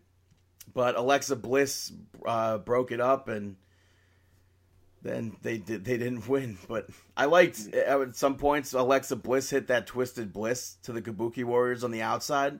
Mm-hmm. So it was pretty cool. And then later on, they were backstage, and Dana Brooke and Carmella came up to them and said since they didn't have a match at WrestleMania, that's again more us, hate that. But since they didn't have a match at WrestleMania, they'd like to challenge them for the championships. And they took a sidebar, and I'm pretty sure Alexa Bliss was going to say no, but Nikki Cross accepted. So we're going to eventually see that. But it's weird because they also announced the Money in the Bank qualifier for Dana Brooke, so I don't know. Well, I guess she's going to have to not be in one of them. Or maybe she's in both of them. I don't know. I guess on limited roster right now with everything happening, double book it. But I was a little disappointed because when I heard the backstage commotion and then it panned over to Brooke and Carmella, for some reason I thought that it was the Iconics. And I was like, yes, awesome, they're back. But then it wasn't them. I did like Alexa Bliss being like, you got to lay off the caffeine, the caffeinated coffee. Yeah. Or she said like try decaf or something like that. Yeah. I thought that was funny. Next up, you had Elias actually getting through a song. Yeah, up on the perch that Corbin tossed him off of, and it sounded like he was entering Money in the Bank, which he said he's going to turn the briefcase into a guitar case, which I think would be awesome. But then we found out later on that there's going to be Money in the Bank qualifier matches, and he wasn't announced for the first one, so who knows if he's even going to be in a qualifier. Hopefully. Up next, though, they were recapping everything with Otis and Mandy Rose from WrestleMania. Dolph Ziggler and Sonya Deville came out and yelled at commentary, saying that they want to speak to Mandy. They've been trying to reach her, blah, blah, blah. Ticket! Tucky comes out and showed off pictures of Otis and Mandy training together. And he said that he and Dolph Ziggler have unfinished business due to the zigzag on the steel steps last week, which sets up a match where Dolph Ziggler defeats Ticket. Hard-hitting, fast-paced match. Yeah, Tucker held his own against Ziggler. Dolph Ziggler moves out of the way, hits the super kick on Tucky to win. Yeah, Tucker not good enough for Ziggler. I was partly expecting Otis and Mandy to come out afterwards. I was actually expecting them somewhere during this match too, which was kind of surprising, but all right.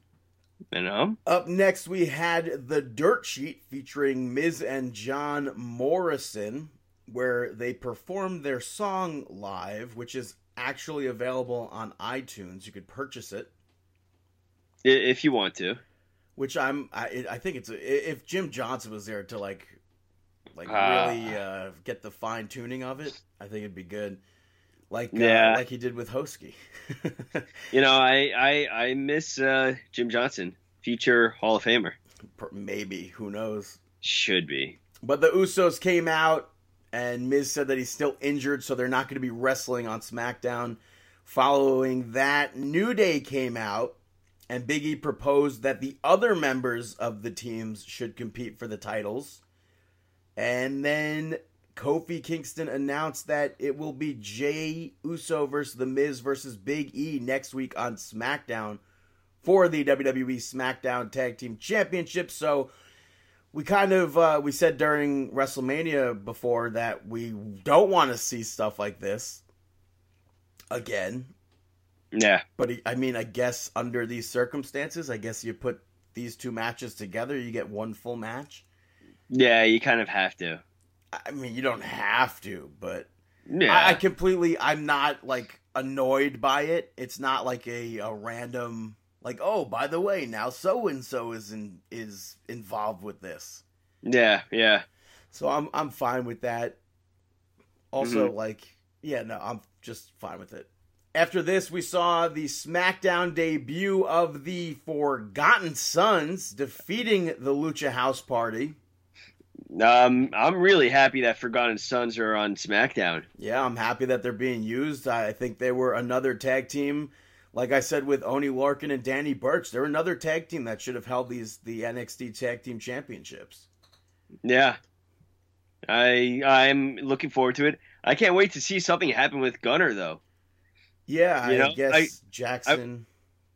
What's that? I was going to say, I guess Jackson Riker has to have maybe an opponent somewhat soon, or he'll just be their manager. Yeah, I mean, but the thing is that in TNA, I was actually a big fan of Gunner. I thought that he had a lot of potential. I liked his gimmick. I liked his attitude and everything. So I really do hope that he gets given the opportunity. When the Lucha House Party music hit, I was like, oh snap, Kalisto's back from his injury. I thought it was going to be a 6-man tag. Yeah. But it was not. So that sucked. But I liked the match, and I'm looking forward to more Forgotten Sons on SmackDown. I'd say so. Can't wait. After this, we saw Boston Hug coming out to speak about WrestleMania. Bayley says that she beat everyone and that they have 2 words for everyone. And then Banks turns to Bayley and says, "Screw you." And when she said that, my jaw dropped and I was like, oh my God, no. First off, the first thing that I thought she was going to say, "Suck it." When she said, I don't know, anytime I hear something about 2 words, Yeah, it's I hard get that. Yes. Yeah, it's hard not to follow it up with DX. But when she turned to Bailey and said that, I'm like, she was speaking directly to her. I thought she was gonna drop her right then and there. I was like, oh no. I was anticipating it, but boy, oh boy, were we wrong, because this led to Tamina coming out to the ring and Bailey setting up Tamina to face off against Sasha Banks. If she defeats Sasha Banks, then she could have her match against Bailey, but Sasha Banks wasn't too happy about it seemed. Yeah, and when Tamina was challenging Bailey and Bailey was like, kind of like saying no, part of me thought we were about to see a Team Bad reunion right then and there. Huh.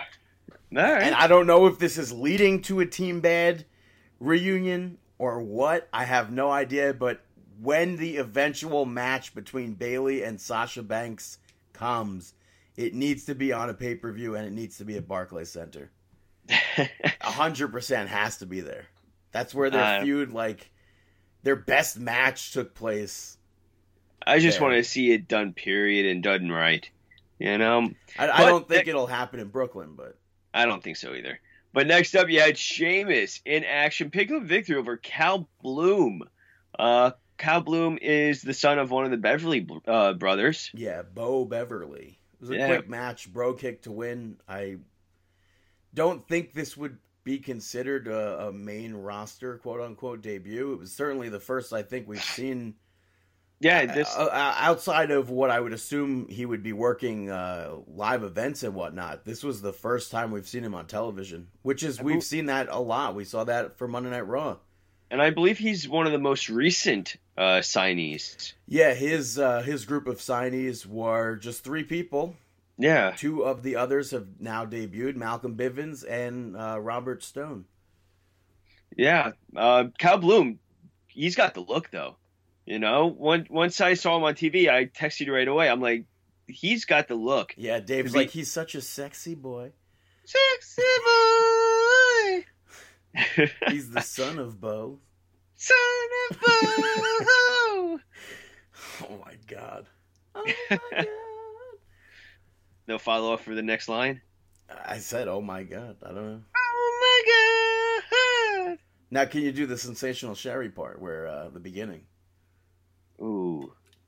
Please don't. Yeah. I don't want to kill anybody's ears.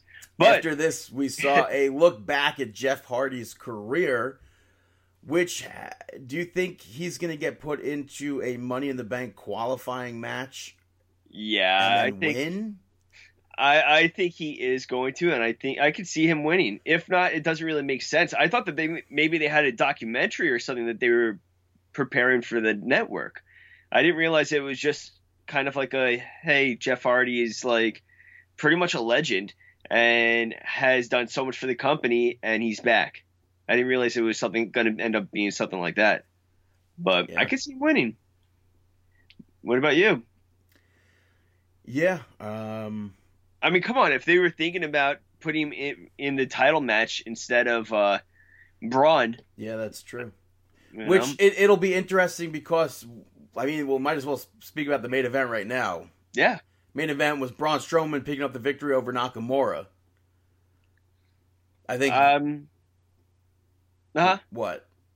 No, I thought that it was a good match. It was... There was never a part that I thought Nakamura was going to win, though. Right. But I think the most important thing came afterwards, where the Firefly Funhouse happens... Bray Wyatt recaps WrestleMania and then turns his attention to Braun Strowman. And he's like, Braun, I could forgive you for turning your back on me. All the Funhouse characters, with the exception of Ramblin' Rabbit, were like, no, don't do that. and Braun's Bray's reaction to Ramblin' Rabbit, he's just like, shut up, Rabbit, or something like that. Yeah. Be quiet, Rabbit. And Bray's like, I'll forgive you. All you have to do is apologize. And Braun's like, I'm not playing these games. Bray Wyatt wants the title. He's going to face Braun Strowman for the title. Braun Strowman said, anytime you want, I'll let you in.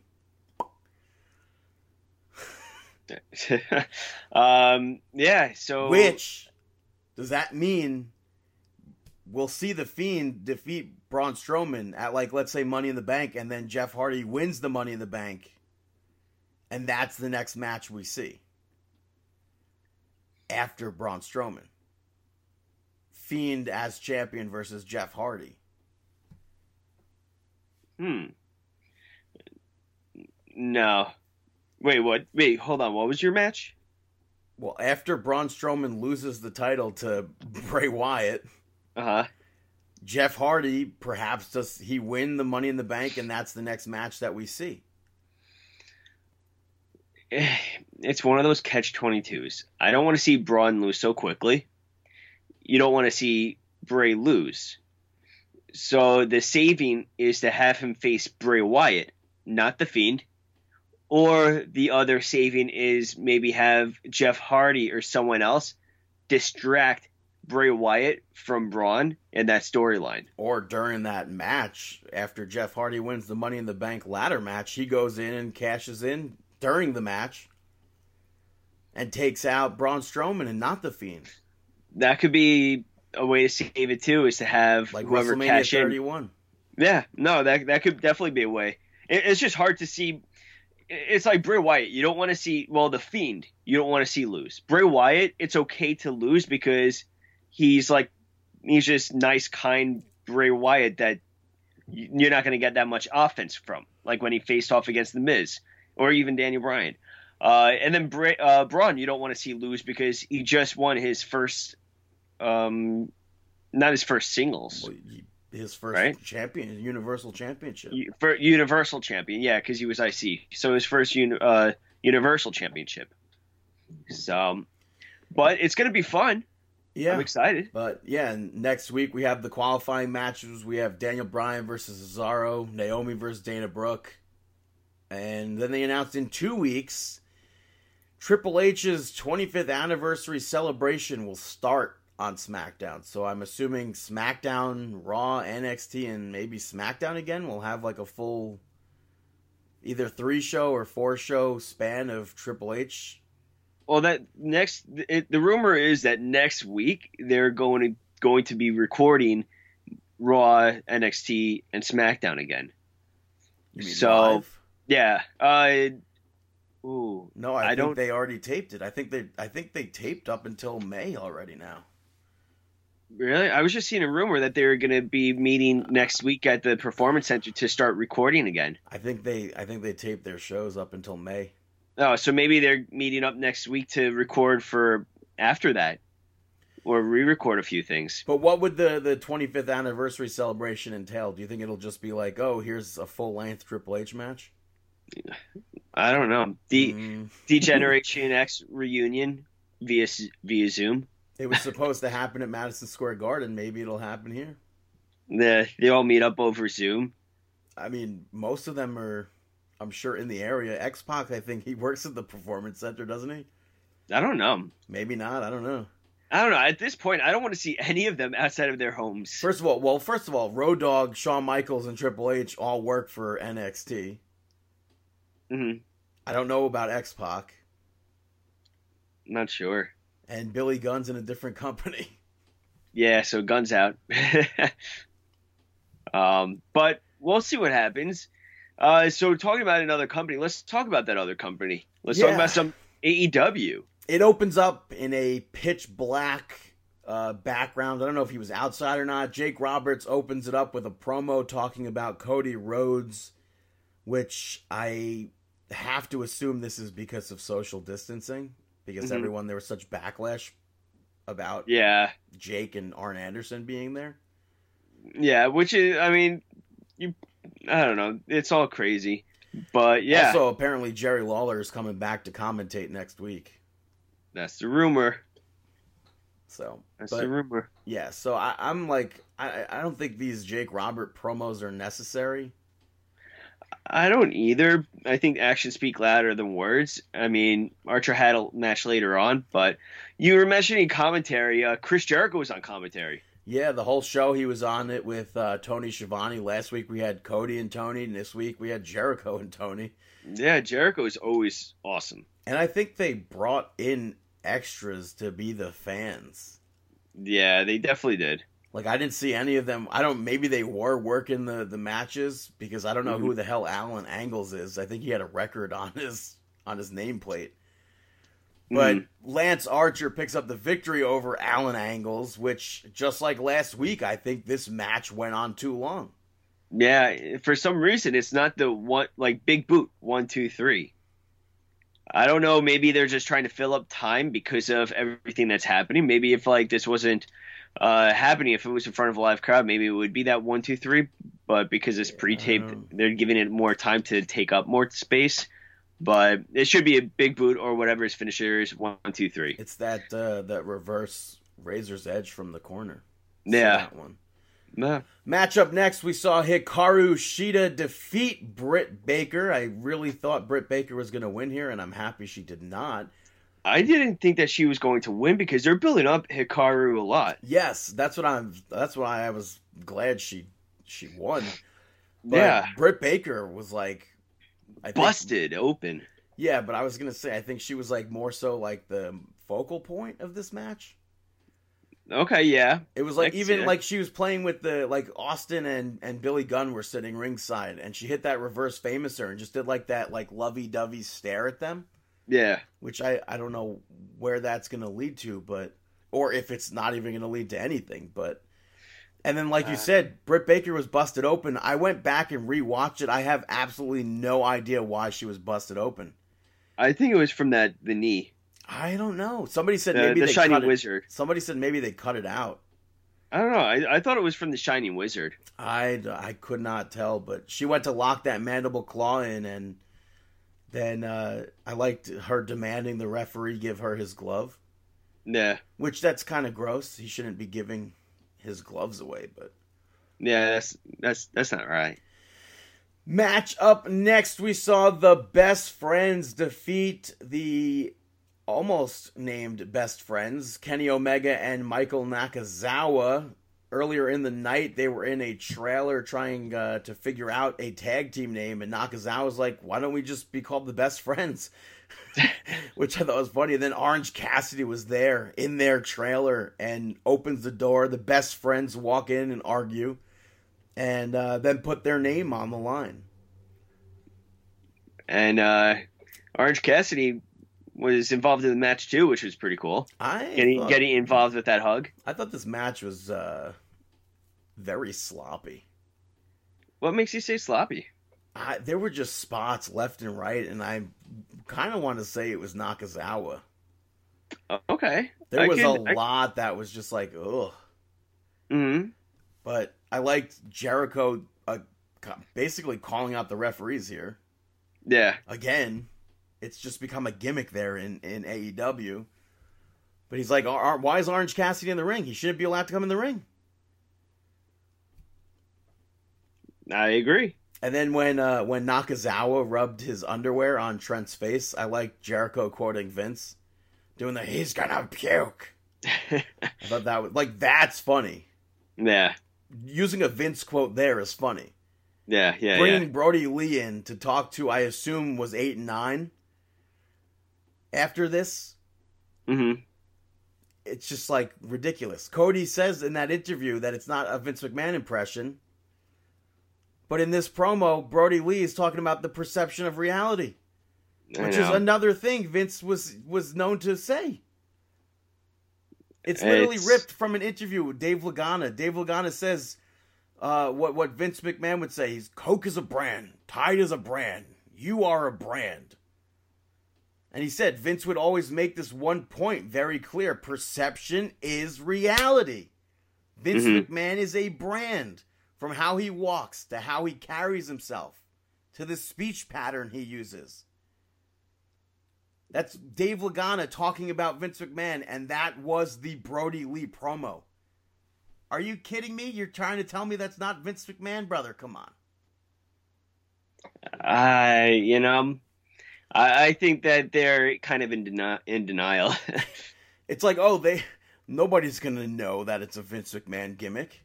Yeah. I think it's pretty obvious. It's just very coincidental that, 3 promos so far are all Vince McMahon related? Come on. Or at least people can relate it to Vince McMahon. Yeah. Next up, though, we had Matt Hardy cutting a promo on the Inner Circle, which this was, I thought, fantastic. He had Vanguard bring him the shirt that Jericho gave him, but it was actually Matt Hardy's shirt, pointing out that the Inner Circle shirt was on fire. And then Matt Hardy extends an invitation to Chris Jericho to the compound for an Elite Deletion, which I'm so excited for.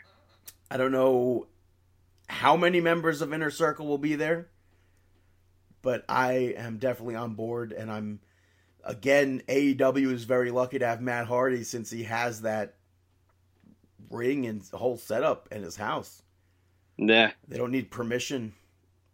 Although, I mean, I guess they could still get shut down. Yeah, it could, but I think that it's going to be a lot of fun. I can't wait to see what's going to happen with this.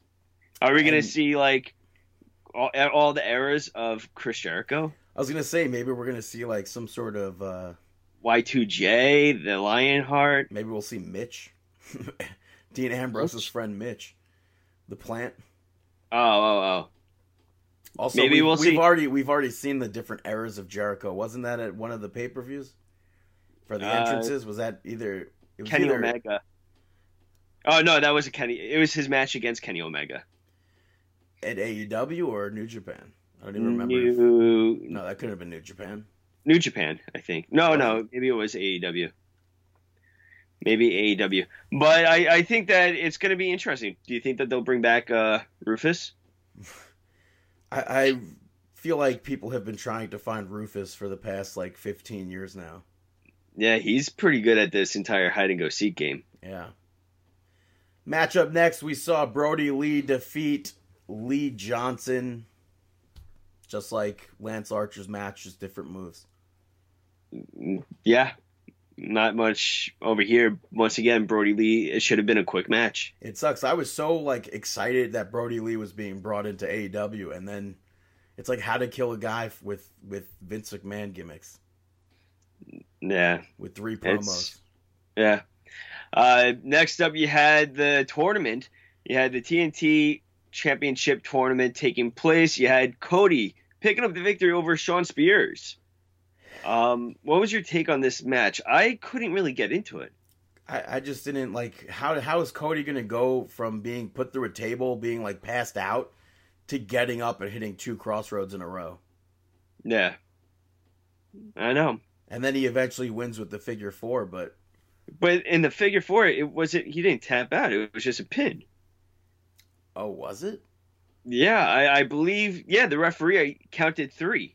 I don't remember that. I've never seen anybody get pinned with the figure 4 before. I'm almost positive the referee did the 3 count for Shawn Spears, which is weird. Well, like I said, the finals are going to be, has to be, Cody versus Archer. What do you think about that? If that's true, I believe it's true. Shawn Spears being pinned in a figure 4. Weird? Not necessarily, because we've seen people have submission moves get turned into pinning predicaments. Mm-hmm. I don't know. Oh yeah, you're right. It was a pin. Yeah, and he still never tapped. Yeah, he never tapped. The referee counted at 3. I don't know if that was supposed to happen. I don't think Shawn Spears knew that his shoulders were down for that. It seems. I don't know. By the looks of it, Cody still continues, and Brandy gets up on the apron. She eventually tells him to stop, and she's smiling. So I don't know. Yeah, I know. I don't know. I don't know why I didn't remember him getting pinned. Yeah, I don't know. That just stood out to me because I'm like, that's weird. It's like, I don't know. I just don't like it. A lot of people hate on Shawn Spears too, being in the main event and everything. It's like if somebody had an ankle lock on you. No, ankle lock is a lot different. Use a different submission, you idiot. No, I don't mean with the person in prone. I mean with the person in supine. I mean, what are you talking about? I don't mean with the person with their chest down. I mean leg with their lock? chest. No, like there was times where Angle did have the ankle lock with him, both guys' chests facing towards the air. That's like a leg lock, though. That's not Okay, really so yeah, necessarily. So we'll even go with the leg lock. It's like somebody has a leg lock and it's a 3 count. It's just a weird way to go out. I would have rather Shawn Spears tapped. But then again, maybe that'll get added into that story. Like, I didn't tap to you. Screw you. Maybe. I guess we'll find out. Yeah, that was AEW. Now, hey, Brandon, got any shout-outs? This is Yoda, and listening to Brandon's shout-outs you are. I feel like I'm constantly giving this a shout-out, but I feel like it's necessary every single time they have one because the WWE 24, whatever you want to call them on the WWE Network, always knocks it out of the park. And the latest one follows Edge and his return to WWE, which I don't think was originally supposed to be a return to WWE even. But they're always so well done. I think it was so good. And yeah, basically it seems like the reason why Edge is in WWE is because of AEW. I love the entire like, is it just me or do you want to see Edge and Beth Phoenix have their own reality show? I don't know. I'd be open to it if you wanted to put them on Total Divas or something. I think that would be a cool reality show. I mean, especially seeing them both in the ring where she was training with him. Yeah, I thought that was so cool. Yeah. Yeah. I thought that was funny too. Like, she was just like, why don't you do the dishes? He goes, I do the dishes. I do. I thought that was funny. Yeah, but yeah, so definitely check that out and check out the whole series. I know a bunch of them are being aired on FS1, so you could check them out if you don't even have the network. Yeah. Or maybe you don't even have FS1, so. But the next shout out goes to both Schitt's Creek and Modern Family, because unfortunately both shows came to an end this week. And I think they are two of the best shows of the past 11 years for Modern Family and 6 years for Schitt's Creek. Yeah. Did you watch the end of Modern Family? I did. I did not. Was it sad? I wouldn't say it was sad. Did you cry? No. It's okay if you did. No, I swear to God I didn't. You sure? Yeah, and I kind of wanted to, but I didn't. Like, I wanted to, like, I didn't, like, I wanted to, like, go in there and be like, oh, I want to cry, it would be great. But no, it didn't happen. Yeah, I could understand that. But what else you got? Everyone should definitely watch it. But, and I this last shout out, I don't want to call it a spoiler, but maybe it is. But I kind of want to say it's not, but I'm giving the last shout out to the Zombies because their song "This Will Be Our Year" is used as the closing song in the finale of the Big Show. Wait, what? What do you mean? Wait, what? What do you mean? Like, it's in the end credits. Oh, gotcha. So yeah, I was just trying to figure out the spoiler part. Well, because people are like they're really anal about stuff like that sometimes. I guess so. Where like normally I would be, but I don't really consider that a spoiler. Yeah. I definitely don't consider that a spoiler. Yeah, so check out the Zombies. They're awesome. I got to see them live for free. There you go. And I got to meet Colin. That's pretty cool. Nah. Now, this isn't the ECW zombie, right? No. Just to clarify? Okay. I'm just saying because some people may be confused. This is time of the season zombies. Yeah. Time of the season zombie, not the zombie that came out on ECW. No, those are my shout outs, though. Now it's time for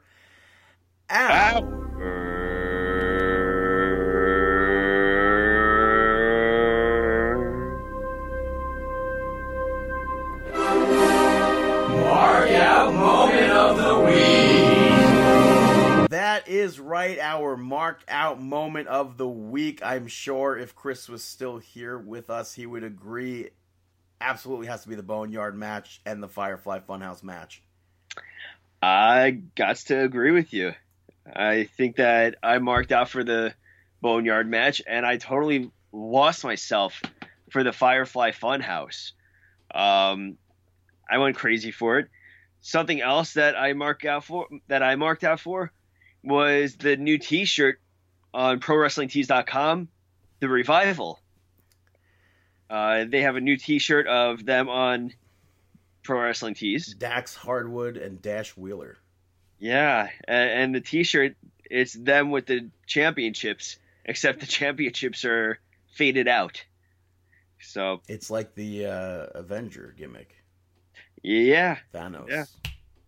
Yeah, that's the one. I'd also have to say, kind of Marky, that as soon as the Big Show came out here at 3 a.m., I was up watching the first 3 episodes. Yeah, no, that would be. And then I watched the main event earlier today. Big Show, I think, is way more well written. I can imagine that. Than that movie. And it's like, both are definitely for children, but there are like wrestling related jokes in the Big Show that make it worth watching. So one thing that I'm going to add on to there that I totally marked out for the documentaries that I've been watching from the stuff that's on WWE Network, like the Undertaker preview. I didn't watch that yet. I don't want to watch a preview of it. I want to just watch the whole thing. I thought that was awesome and so weird, but I guess seeing him on Stone Cold Steve Austin podcast, like first hearing him, it's weird. And then seeing him, you're like, I don't want this to be ruined. This stinks. But now that the gimmick? Yeah, the gimmick. But now that has been ruined, seeing him in this sort of a light, traveling and everything and what's going on backstage, it's kind of like you fall into being such a mark.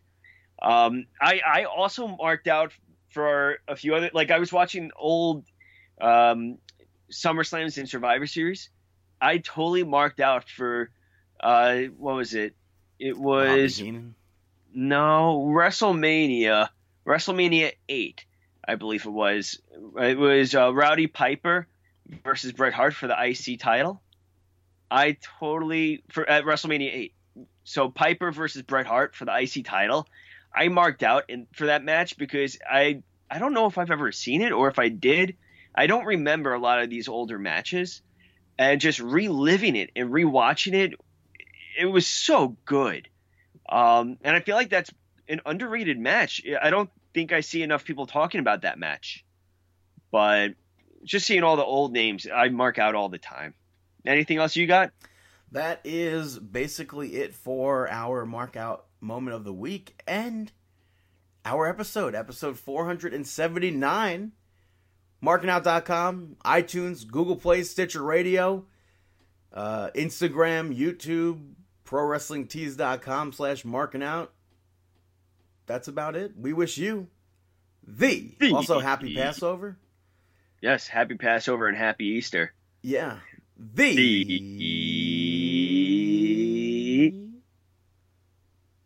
Best of luck in your future endeavors. Have a